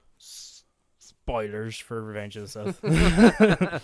But yeah, in Rebels, it's about this ragtag group of rebels that try and fight against the Empire. Bunch of misfits. You know, it's a kids' TV show, so it never gets that real dark like, but it has a nice Star Wars feel about it. But I kind of get a similar feel from that with this Rogue One. Obviously, it's way more darker and way more realistic or human or whatever.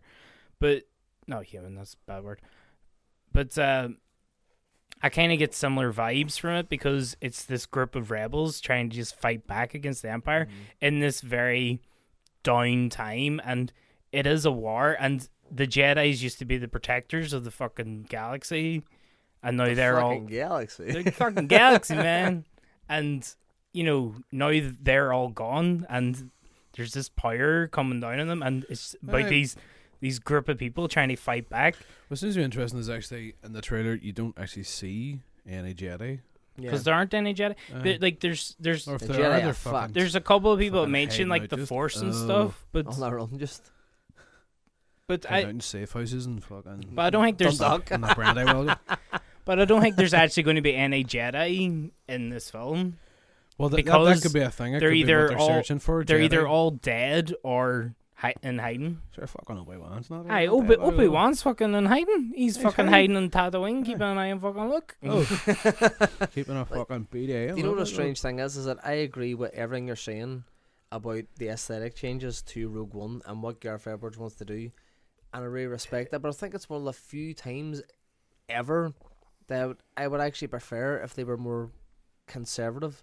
I mean, like, usually I'm all for like creative freedom and taking song and making it sound different and trying to put a new twist or get a new audience and stuff like that. But I don't know, I think that just after Force Awakens came out last year, especially after really Let's have another war. Yeah, but especially after the really underwhelming prequel trilogy and stuff, I think there was just this big elation that Star Wars was Star Wars again, and everybody was back in the vibe and fucking lightsabers and like the new version of Darth Vader and stuff like that. And I think now, after having this sort of elation after Force Awakens, then they have Rogue One, which is something completely different. Like I said before, might just jar a lot of people. See, Rogue One's going to be depressing as hell. I mean, you never know. It could be the fucking sleeper hit. Like, it could be one of the. I wanted to say though, when you were on about like why you get these kind of big actors and stuff, and from my point of view, like you said as well, they're not the big A-list actors. You know what I mean? They're all kind of known, but they might not be known fully by the general public. I mean, Ben Mendelsohn. Known knowns, not unknown knowns. As they say. Like Ben, like I honestly, I only know Ben Mendelsohn from fucking that Ryan Gosling film. Well, you don't know from like Place Beyond the Pines or Bloodline or anything? No, I haven't watched either. He's a fabulous actor. I know he's a great actor, and he's done a lot of delicious. stuff, but I just haven't seen a lot of the stage. stuff, and I just remember him distinctly from, what do you call that fucking Ryan Gosling film? Place Beyond the Pines. Lost River. The one he directed. Alright, he's in Place Beyond the Pines as well. I know. Always plays a bum creep. But he's very good. But yeah, and then like that guy. Fucking exactly. And then like big, himself, like, and then like big Mad Mads, you know what I mean? Like he's Hannibal on TV, which was cancelled. To be honest, see that shot of him in the trailer, I was just thought, it's just left it from Valhalla Rising. It looks exactly the same as the shot from Valhalla Rising. I was just thought, that's a fan, mate. Alright, mate. Oh, no, it's not then. I recommended that once in this podcast. But yeah, like he's not an overly big star. I mean, he's going to be in Doctor Strange, so he'd probably be a bigger name. He's big because of Hannibal. Aye, but see, Hannibal wasn't even that big. That's why it got cancelled. Big-ish, like. No, like it was very critically revered, but it never had that big of an audience. Because that's why it got cancelled. Because it was only like 3 series deep. See, we do forget that the three of us are kind of heavy ingesters of a lot of media. You see, this is what I'm trying to say. Yeah. The general public, like Shab was on about, that might get jarred from like a different kind of Star Wars film. I don't think they'll really know who anybody is. Yeah. I mean, that's exactly what I think. They might recognize them from something. It's like, oh, Donald that's your Gleason boy in my from- head's fucking massive. I'm like, what the fuck's he doing in a Star Wars film? And Yeah. another thing is like, what do you call him? Adam Driver. See, I don't personally consider Adam Driver massive, but No, he has a lot. He has a lot of indie but stuff. what do you call him? The fucking the fighter pilot. What do you call him? That's crazy. That's crazy. He probably the biggest in it, isn't he? See, He's not even. He's still just Apart from about Han, like. pushing Listen, the A-lister too. Like. I do agree about the cast and the Force Awakens and stuff like that. And like I said, it is just a Aye, personal no, thing. but also if you're going to make the argument about the Rogue One cast, why is Oscar Isaac in fucking Episode 7 then? Because he's just as big as any of those people. No, yeah, that's what I was about to explain. I understand that Oscar Isaac and fucking who else do you bring up there now? Brendan Gleeson. Donald Gleason. Donald Gleason. Brendan Gleeson. Brendan Gleeson. Donald. Love to Brendan see him Gleason's standing. fucking Dolph, man. They're very big actors, but it is a personal thing. Maybe it's just a casting choices because I'm a Forrest Whitaker fan, but I love him. I don't like Felicity Jones that much. I think that maybe it's not the fact that they're big or whatever else. I would like them to be kind of smaller, more unknown actors because I think that Star Wars have had a lot of fucking success there, but also I just don't really think that the casting choices fit the characters. I don't know, But see- just looking at the characters, you don't know even these I characters? know that, but but Jesus, we don't know anything because we're only taking it from a trailer, But see, even and that's see- what I'm saying. Taking it from that trailer, I don't like the fits Aye. of the characters on there. At the minute, they could fucking prove me completely wrong, and I hope they do. But at the minute, yeah. Not all of them are massive. Some of them are, but in the first Star Wars, Alec Guinness is fucking massive. And actually, who was inside the fucking suit? It wasn't Peter Cushing. It was James. Peter Cushing's in it though. He's Peter. It's he's Peter Tarkin. Cushing. He is Darth, like, who's quite No. big. Or no? Peter Cushing's Tarkin. He's Tarkin, but what do you call the guy who's actually in the suit of kinda Darth? Because he's another Hammer horror actor. You know, I know it's not like known, whatever, but like Peter Cushing's in the film. Alec Guinness is in it. Like, I mean, they're technically the biggest in it, really. Even prequels, like, no, we're not. We're getting lost in the we're arguments. not getting lost in it all because those are two, like, for their time. Like, I mean, those guys are like, there's Hammer Horror and there's Alec Guinness, who's fucking massive. Like, But what I said about the but they original were playing trilogy, lesser parts. Aye, but what I said about the original trilogy is that it's irrelevant to us because by the time we were born, they were already superstars, so we understand them as superstars. I am taking it from a I'm putting in the level. context of time of us watching this and Yeah, going, there's I a couple of understand that, big but actors from our time the whole in this, thing in that the I've same said- way that there was a couple of big actors from that time and that. But the whole thing I've said from the start of this argument is that it's a personal thing for me. I understand why they've got these actors on, but for me personally, I don't think they fit their characters, and I think they're too big, and I think they should have basically continued on the trend of having younger actors in there, because I think it would have had the very same impact on the same fucking mission or whatever the fuck are doing in that film. You know what I mean? It's just what I think. Just what, younger actors? Not younger actors, but just I just don't really like the casting. I don't like the aesthetic. I think they should have been more conservative. I think they basically should have fucking kept on with this role of Star Wars being massive again and this nostalgic look at it. I understand why Gareth Edwards is doing it, because I'm just repeating myself now and we're going over the fucking same thing over and over again. I understand why he's doing it, but I just don't think it'll work. That's my opinion for now. We'll just see what happens. To be honest, in lots of ways I agree with you. What I think happened is they took it, the studio, and they said, this is a hard sell. We need a couple of stars. I think that's what happened. I think it's pretty much what happened. But not even about the stars thing. also, So that is a hard sell because it's no, not. I personally think it's one of the least interesting stories they could have done in the Star Wars universe.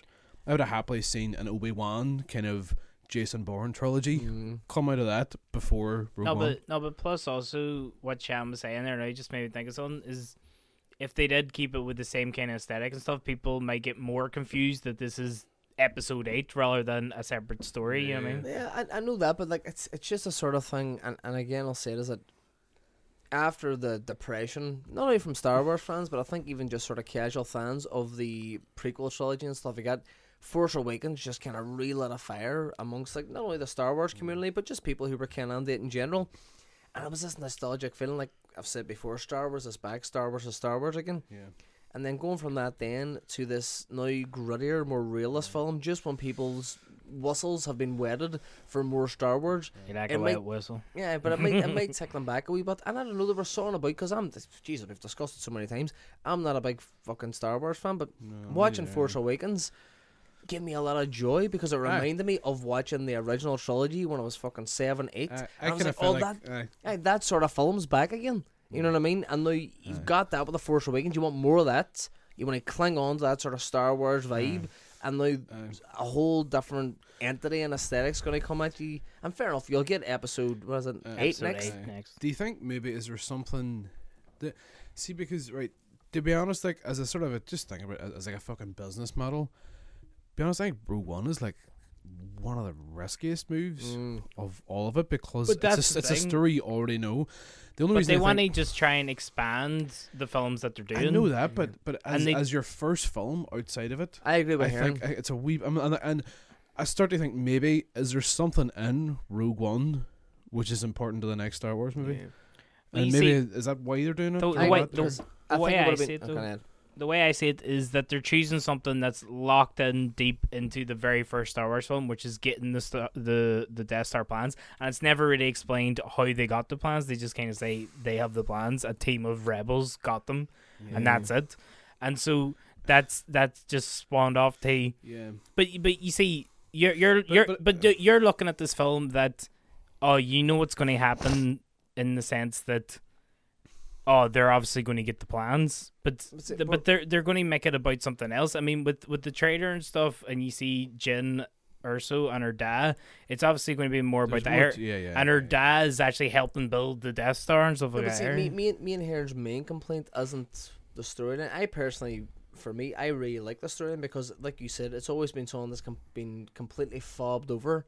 That hasn't really been. It's a cool mission. Too, Yeah, I mean, like, sorta, it's if it's a done well. I It's know, a really cool it's- mission. It's like, a cool mission. It basically is going to be a mission movie and stuff like that. There, we're not talking about the narrative. I mean, the narrative I think is pretty cool. It's a massive part of Star Wars lore that's just kind of passed over. What me and Heron are saying is that it's the aesthetic since this whole.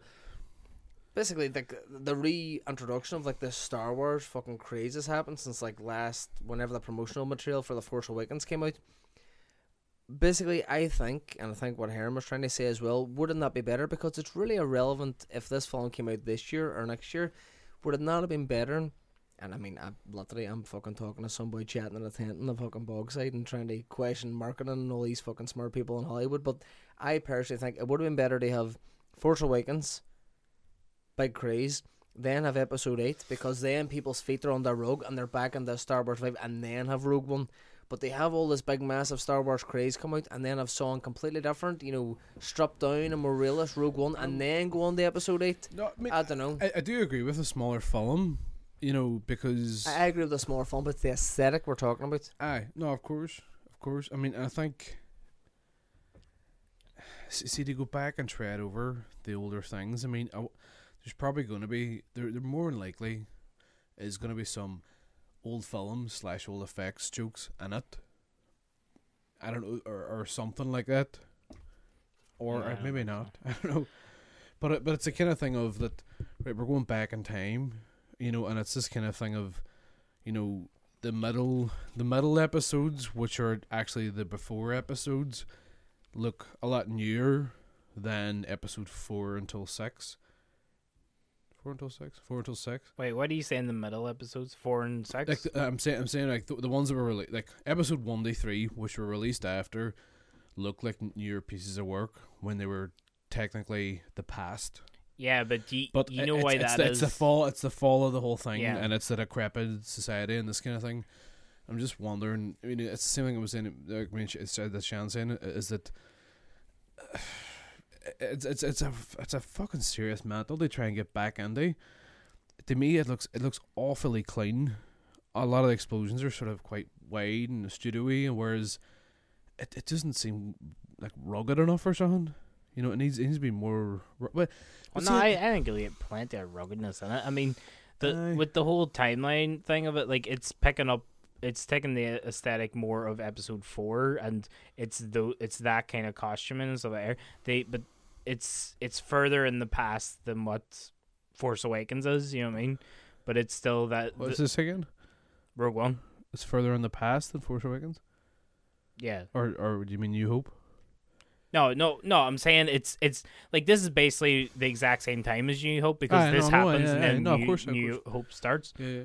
So I'm just saying it's that timeline. So aesthetically, like with like the stormtrooper suits and stuff like that, it's all that kind of. It's way back. It's all that kind of builds, and with this, because like that was the thing with Force Awakens, that the X-wings were slightly different and the stormtroopers were slightly different. But you have to realize it's 30 years later, so obviously there's been research and development. You know what I mean? This is going back to that original thing in the first Star Wars. So it's trying to push that more forward, and even the aesthetic of the new kind of troopers that you see, it still looks kind of a bit more haggard and a bit more kind of like the first one, I would say, rather than kind of a bit newer. On one element, which is a really well considered element, was the lightsabers in Force Awakens, and it's just because I read this whole documentary. I read this whole bit about, and it was about lenses. This is a wee bit geeky on lenses, but it was about that they had lenses built, like they're using super high def, probably like fucking like 1,000,000 cameras or something, but reckon probably like a red scared other than no, it's probably an Alexa 65. But what do you call it? No, the way that they got lenses built. One, they BHD, but they have neon lights react the same way they reacted to light in the 70s. So that's why I think the lightsabers and the forest at night look fucking amazing. The Force Awakens, vibrancy of them, just they do, and it was J.J. Abrams actually had them fight a bit more like a dog fight. It wasn't this big choreographed Matrix thing. It was a bit more rough, and if you want to punch somebody, you can fucking punch them. See, that was the problem with the prequels, that it was too choreographed. Exactly, and so with that very well considered thing of building a lens to make it look like it's 70s, but still modernizing it, but still having a nice quality of the 70s, and still having that. So there's parts of it, like Rogue One's gonna. It's a fucking big wild card, like. Yeah, it is. Yeah. And I mean, I like that point you're making about the lenses, because, like you were saying, Abrams let them kind of go off the cuff a bit, and it wasn't choreographed, but because of the lens and how it captured the certain light off it, it doesn't matter if it was a wee bit sloppy and stuff like that. It would look better because the light was always going to basically be their get out of jail free card because it would just look nice and more sort of real. That's fucking cool. I didn't know that. Say like the lens, right, is say like your first 2 fingers and then say put your second 2 next to it or something. It's like say, I don't know, say a lightsaber is the size of a can and it rises. You know, say that is the whole size of a lightsaber in terms of width. When the light hits it, that probably doubles in size, and that's kind of what happened. That's the light effect they were going for.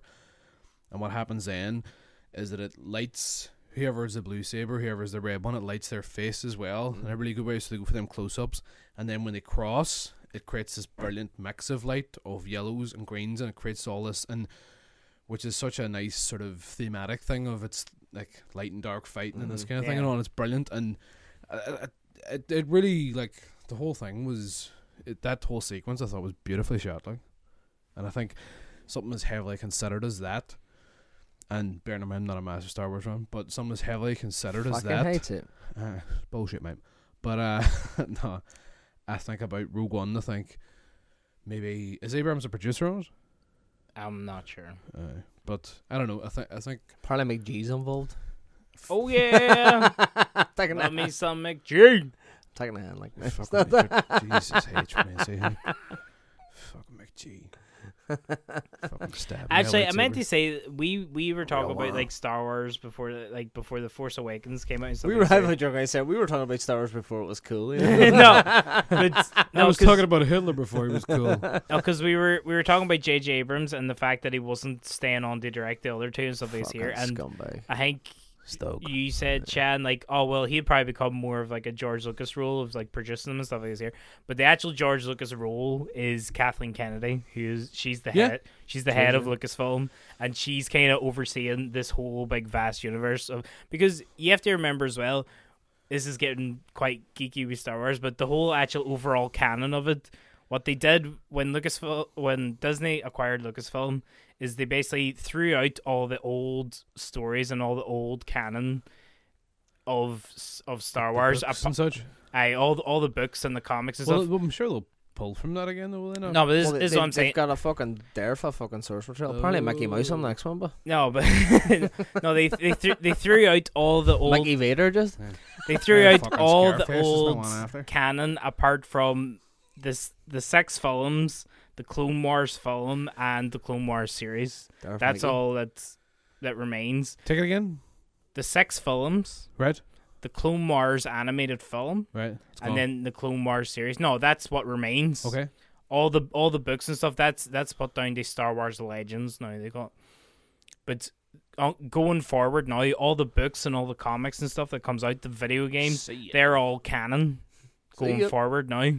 See you, pal. So they actually have like a group of people that are like story kind of supervisors or whatever, and they liaise with all these different departments and make sure like what they're coming up with runs for the entire canon of it. You know what I mean? So it's not just about the films anymore. It's this. Jesus, mate, big you could do overall that thing. job. But You anyway, could do that job with your fucking eyes closed, Max. back to Rogue One is that Sham was saying he didn't see why they didn't go from episode 7 to episode 8, and I think I'm not saying I don't see why. I'm just saying that I think for me You it would have make more preferred sense. that. It's a Marvel formula, though, isn't it? Like no, but all personal, then big, personal, then big. no, but all I'm saying is that they were going to take 2 years anyway to make episode 8 because they weren't going to shoot them back to back. They have a year release. You know what I mean? So they had that gap anyway, and they want to start doing. So it's either you have a 2-year gap between Star Wars films, or you can try and introduce this new thing that you want to become a thing anyway. And if you have it rooted in the original Star Wars anyway, it might be a good kicking off point. But even if people don't like this, they've made it so distinctly different and making sure that people know it's a side thing compared to the episodes. Even if people don't like the Star Wars stories, I think they'd still be interested in the episodes because they'll market them, and even the aesthetic that we were talking about makes them distinctly different. It's a strange thing though, because I really like the fact that all three of us have had very fucking distinct sort of theories on not only why Rogue One is being placed now and how it's going to do and stuff like that there, Me and Shannon but scrapping at the back it will after. be it'll be very fucking interesting to see how it actually fucking ends up. I think that it is a very, very ballsy move. No, well, not a ballsy move. They're fucking Star Wars or Lucasfilm, but I think that it is a. Well, it's not going to make as much money as. Of course it's not. But it's an out there move, and I like the fact they're trying to expand, and I do like the fact that they're trying to be different. Even though for once, I want to be more conservative and whatever else. But we're not going to go back and repeat. How much? Did you know how much Rogue One cost as opposed to Force Awakens? $8 billion. $100 million now. Like the production budge. How much that cost? How much was the old budge? No fucking clue, mate. No fucking Was clue. the same as I imagine it's about a seventh of fucking Force Awakens. Jesus Christ. Jesus. What? Apparently Godzilla's on Rogue. Jesus Christ. Godzilla's gonna fucking chew the head off Vader. That's a final scrap sort of. Also, Godzilla v Vader. Captain America's got a fucking cameo. Also, you said earlier. Keep watching after that crest. Captain America's there. They're shoehorning Vader in it. They're definitely not. Vader definitely would have been around at this time, and he would have been in. No, I'm not saying shoehorn none, but Well, I you mean, did say shoehorn. No, well, that was the term I used, probably a poor choice of words. But what I fucking actually meant is that for the fact that it's Vader's return to the screen, and he's probably the most iconic villain in cinematic history, for him to return to the screen, They should never have met him, I think. Aye, but No, I mean, they definitely should but have. I mean, No, they shouldn't. Listen, I'm saying that for the most iconic villain in cinematic history, the return after nearly 40 years off screen, I just think that it's a bit of an underwhelming return. Now, fair enough, I might be wrong, but just it seems like it could have been bigger and it could have been better done. I don't think, most especially in the first Rogue One, they should ever have met him. Or Talk if to they me. did, Why? because it's like, Jesus Christ, don't fucking deal a hand out. Like it's just, I think it's sort of 101. Like it's just like, you've seen him, build him up. I know they'll build him up, but it's one film. It's like, keep them wanting more. If you meet him, like see him very briefly. But you and do realise don't this- see all of him. But this is a one shot. Like, there's not going to be a sequel to Rogue One. I know. And you go and say all those things. the fact that at the beginning No, of but like of- they shouldn't. no, but they no, shouldn't meet him. No, still they shouldn't meet him. no, but at the Luke beginning meets him, of that makes sense. All these cunts shouldn't meet him. That's balls. well, no, they're not saying He's up on fucking his wee fucking haven. The only reason he comes out of it is for fucking Luke Skywalker. no. Fuck. At the very What? beginning of Go, Star talk. Wars Episode 4, Hey, Mike, go on, talk. No, A New Hope, you see Darth fucking Vader come onto Princess Leia's ship because they have the Death Star plans. So it makes absolutely It's his complete bloody sense. daughter, mate. It makes absolute complete sense 'Cause that it's Darth his Vader daughter. would be in this film because he's concerned with the It's fact fucking Jessica fucking Jackson or whatever he fucking call her. Is that his daughter as well? because Rebels have just stole Death No, Star plans. Balls. Your balls. How is that balls? You literally see him at the very beginning of the first Star Wars Aye, 'cause chasing it- after the Death Star Because Leia's plans. his fucking daughter. No, he doesn't know Leia's his daughter at that point. Of course he fucking does. No, he doesn't. He fucking does. How? He only discovers that when he's talking to Luke and he fucking reads his mind or whatever, and he's all a sister and all this here. That's our clat. We should sample that. That's what he says. No, but No, surely he he- knew all along that fucking Leia and Luca Brasi were his No. fucking He- son and daughter. No, he thought his kids died. And I've never got that from Star Wars, I must say. Well, you haven't watched Star Wars. Well, maybe that's true as well. No, but the thing is that Darth Vader doesn't realize Luke Skywalker is his son until a certain point, and then Okay. he's talking to Luke Skywalker, and then he's drop dick he's into reading balls. his mind or whatever. Because like Luke doesn't know he has a fucking sister, and then he realizes that Leia's his sister. But how does he read his mind if Luke doesn't know? Sure, I always thought that. No, because he reads his mind after Luke fucking knows, and then it's the Return of the Jedi, and then he's all a sister. No, but you're fucking.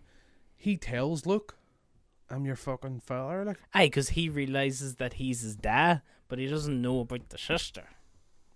oh, fuck. He thinks they all died, basically. Lost me now, Mike. You lost me now. No, But I think so. I don't know. No, fair Rewatch enough. that. No, but the you think so? He doesn't know at the beginning anyway. Definitely. Are you 100% sure? I'm about fucking 100% sure on that. Anyway, despite that, he's fucking the Emperor's right-hand man. What's the Emperor's big project at the minute? Oh, that fucking Death Star over there. So now you get fucking rebels breaking in to fucking steal those plans. They fucking blow it up. And you don't think the Emperor's going to fucking call in his right-hand man to fucking do that shit? Or is he going to leave it to Ben Mendelsohn, who let it fucking happen in the first place? Sorry, It's Shan. a shite, stupid Bond troop where they have to meet the thing. No, because you're saying, oh, they don't need to meet him. You don't know if fucking the rebels meet him. All you see in the trailer is that Ben Mendelsohn is fucking talking to him. No, That's there's it. a fucking shot to him and Jessica. Who the fuck's Jessica? Or fucking, what do you call her? Jessica Jackson? What do you call her? No, there isn't. Are There you on is, about when over he's... her shoulder where Darth going well smoking all? There's a quick shot at it. No, but that's not her. Who the fuck's that then? You don't know who it is. That's the It's point. fucking definitely her. Fuck away off. Fuck you off. Fuck me. No. Fuck you.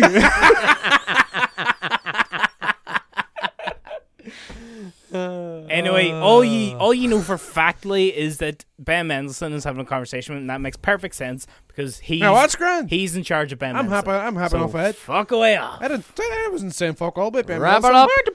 Wrap it up. Okay, right. Did I say fuck all about Ben Mendelsohn? I was- I said Okay, about a mess we meeting fucking Jessica shall Jackson or whatever the move fuck you on I went that to bog for a while. recommendations. Not with all I'll go condemned. first.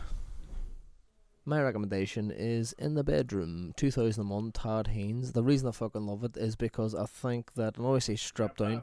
No, but I mean, it's I love the bedroom. it's probably one of the most stripped down films I've ever seen, because usually if you have a drama, there's always a subplot, there's always some sort of romantic interest, there's always basically something that kind of makes it feel like a film. But the thing that kind of affected me about In the Bedroom is that sometimes it feels too like real life, and it's really, really upsetting. And essentially the plot is Tom Wilkinson's son gets killed by a jealous ex-lover of his girlfriend. Nick Stahl plays his son, and this happens, it's not a spoiler, it happens like 15 minutes into the film, but it's about Tom Wilkinson's dealing with that death, and about how he tries to take vengeance on his son's killer. And it's just, in a good way, upsetting, like not a strange way, in a good way upsetting, because the drama's that good and it's so well constructed and it's so realist. But it's an outstanding fucking film, and I'd recommend it to anybody.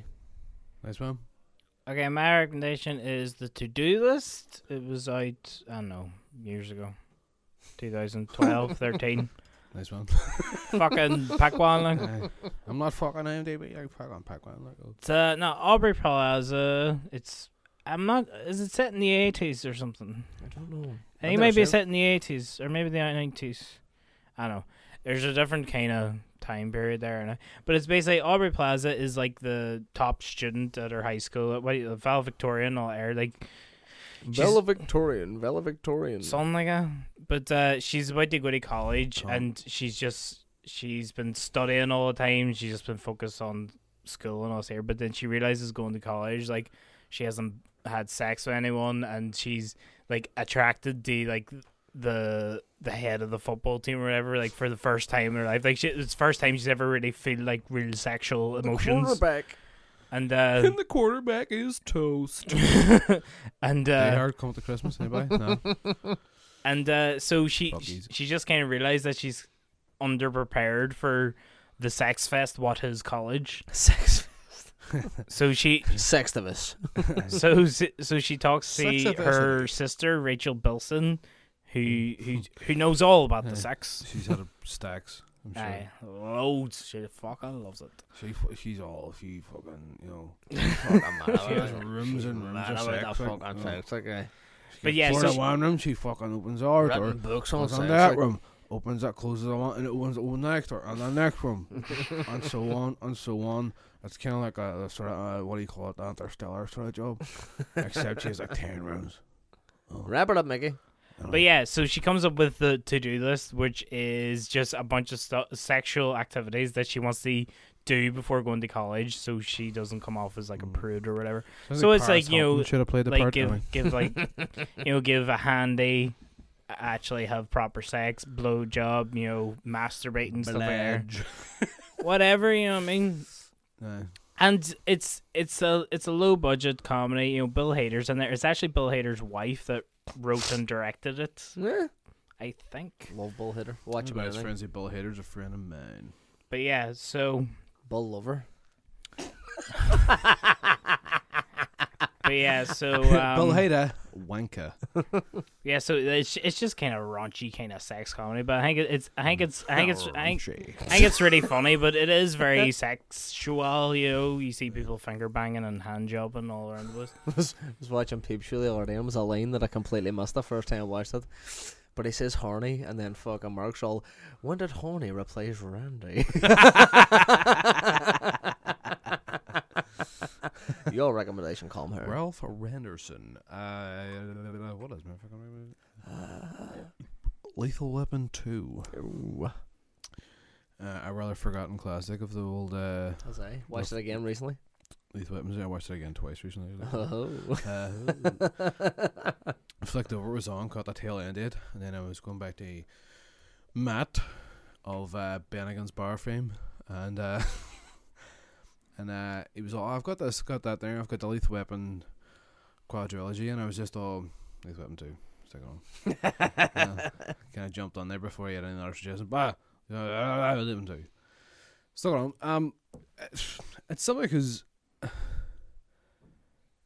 it's as good as the first one, in my opinion. I mean, there's lots of really great big set pieces in the first one, but the second one has as interesting and kind of enjoyable fucking big set pieces. But as well as that, the second one's actually a lot more, it's like racially charged, because it's set around the time of the big crisis, like one of the major crises. Aye, exactly, in South Africa, apartheid, and they sort of make a joke of it and this kind of thing. But it's like the whole thing where they keep calling Raj Kafir, and then White Devil. Aye, and then fucking Riggs has the gun on all of them, and he keeps calling them Master Race. And I says, "What's your name?" Adolf, whatever, Adolf. I don't know what's your name. And you're like, all right. I was like, but I was suggesting he's a bit of a Nazi, like that, subtle. And then it's just all, and he's all, "Why don't you just get out of here, Kafir lover?" Ooh. And Riggs is just all, "Eeny, meeny, miny." He just fucking shoots a tank, and you're just like, but then it's like it has those moments of just kind of going, right, Jesus, is a bit more of its time. Riggs, like the first one was post Nam, and it was just like boys trying to get back into it a wee bit and all, they're becoming cops and stuff. Lethal Weapon 2 is a bit more about apartheid and this kind of thing, and this is where 3 and 4 kind of fall off it a bit, where they don't sort of have something, they cut through the story a wee bit. This is why 1 and 2 are so good. Not to mention, that the set pieces are just so much better. Well, the set pieces in 3 are as good, but you kind of there's just more danger in 1 and 2, and then it's the biggest thing. It's the thing that ties 1 and 2 together is when he meets the guy. There's a guy he meets at the start. The guy has a fight with at the end, which every time I see the fight, I'm going, "Oh, they're trying to recreate the Gary Busey fight from the first one." But at the same time, I don't really care because it's a genre film. But at the very start, it goes, "You're Riggs, you're Martin Riggs," and he's just all, "Of the Chicago Riggses, what's your name?" That's kind of thing. But then it's, it's obvious to the audience from the start, is this boy knows him. He knows him, And then at the very end, you realise that the whole reason Riggs was suicidal is because his wife died, and then bitch got drowned. Aye. But then you realise in the second one that the boy that kills the Patsy Kensit character also was the one that killed his wife in the first one, and you're kind of going, "Oh, this boy's getting got, hey. This boy's getting seriously done." It's that thing. Rex is just, "I'm not a fucking cop tonight, man. Fuck us here." And you see Raj put the badge in the hang, and he's just, "Oh, Raj, ain't a fucking cop either, Max." These boys are fucking getting it. And you crossed the line. So I mean, and fuck, man, and that's I think it's after that it elevates to the levels of Lethal Weapon 1 again. You're just going, aye. Big out set piece, there's a fucking reason here. Aye, let's go and fucking get these guns. You know what I mean? And like, there's so many great elements to Lethal Weapon 2. don't, overlook it as part of, 1 and then That's part 3 of and 4 are shite. quadrilogy, like a 1 and 2 are as good as each other, 100%. boom. Awesome. Okay, we'll wrap up there, folks. If you like get in contact with us, let us know your thoughts on Rogue One. And also, who do you think the biggest content film is? You can find us on Facebook, Let's Talk More Movies Podcast. You can find us on Twitter at Talk More Movies, or you can email us letstalkmoremovies@gmail.com. You can also leave us comments, reviews on iTunes, Acast, whatever podcast service you like. I've been your host, Michael Breslin. Shanko has been Shanko. Yeah. Calm Heron's been Calm Heron. Oh, shit. Episode 71, baby. Thank you so much for listening. Goodbye. Let's talk movies. Let's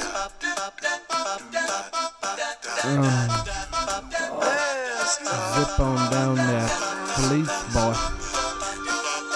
That's take pleasure.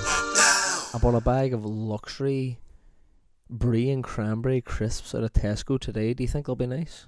No. I think they'll be fucking delicious. Very festive. I don't like brie. I fucking absolutely love brie.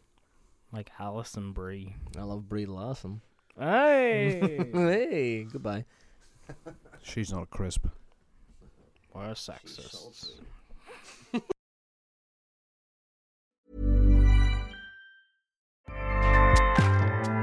Acast powers the world's best podcasts. Here's a show that we recommend.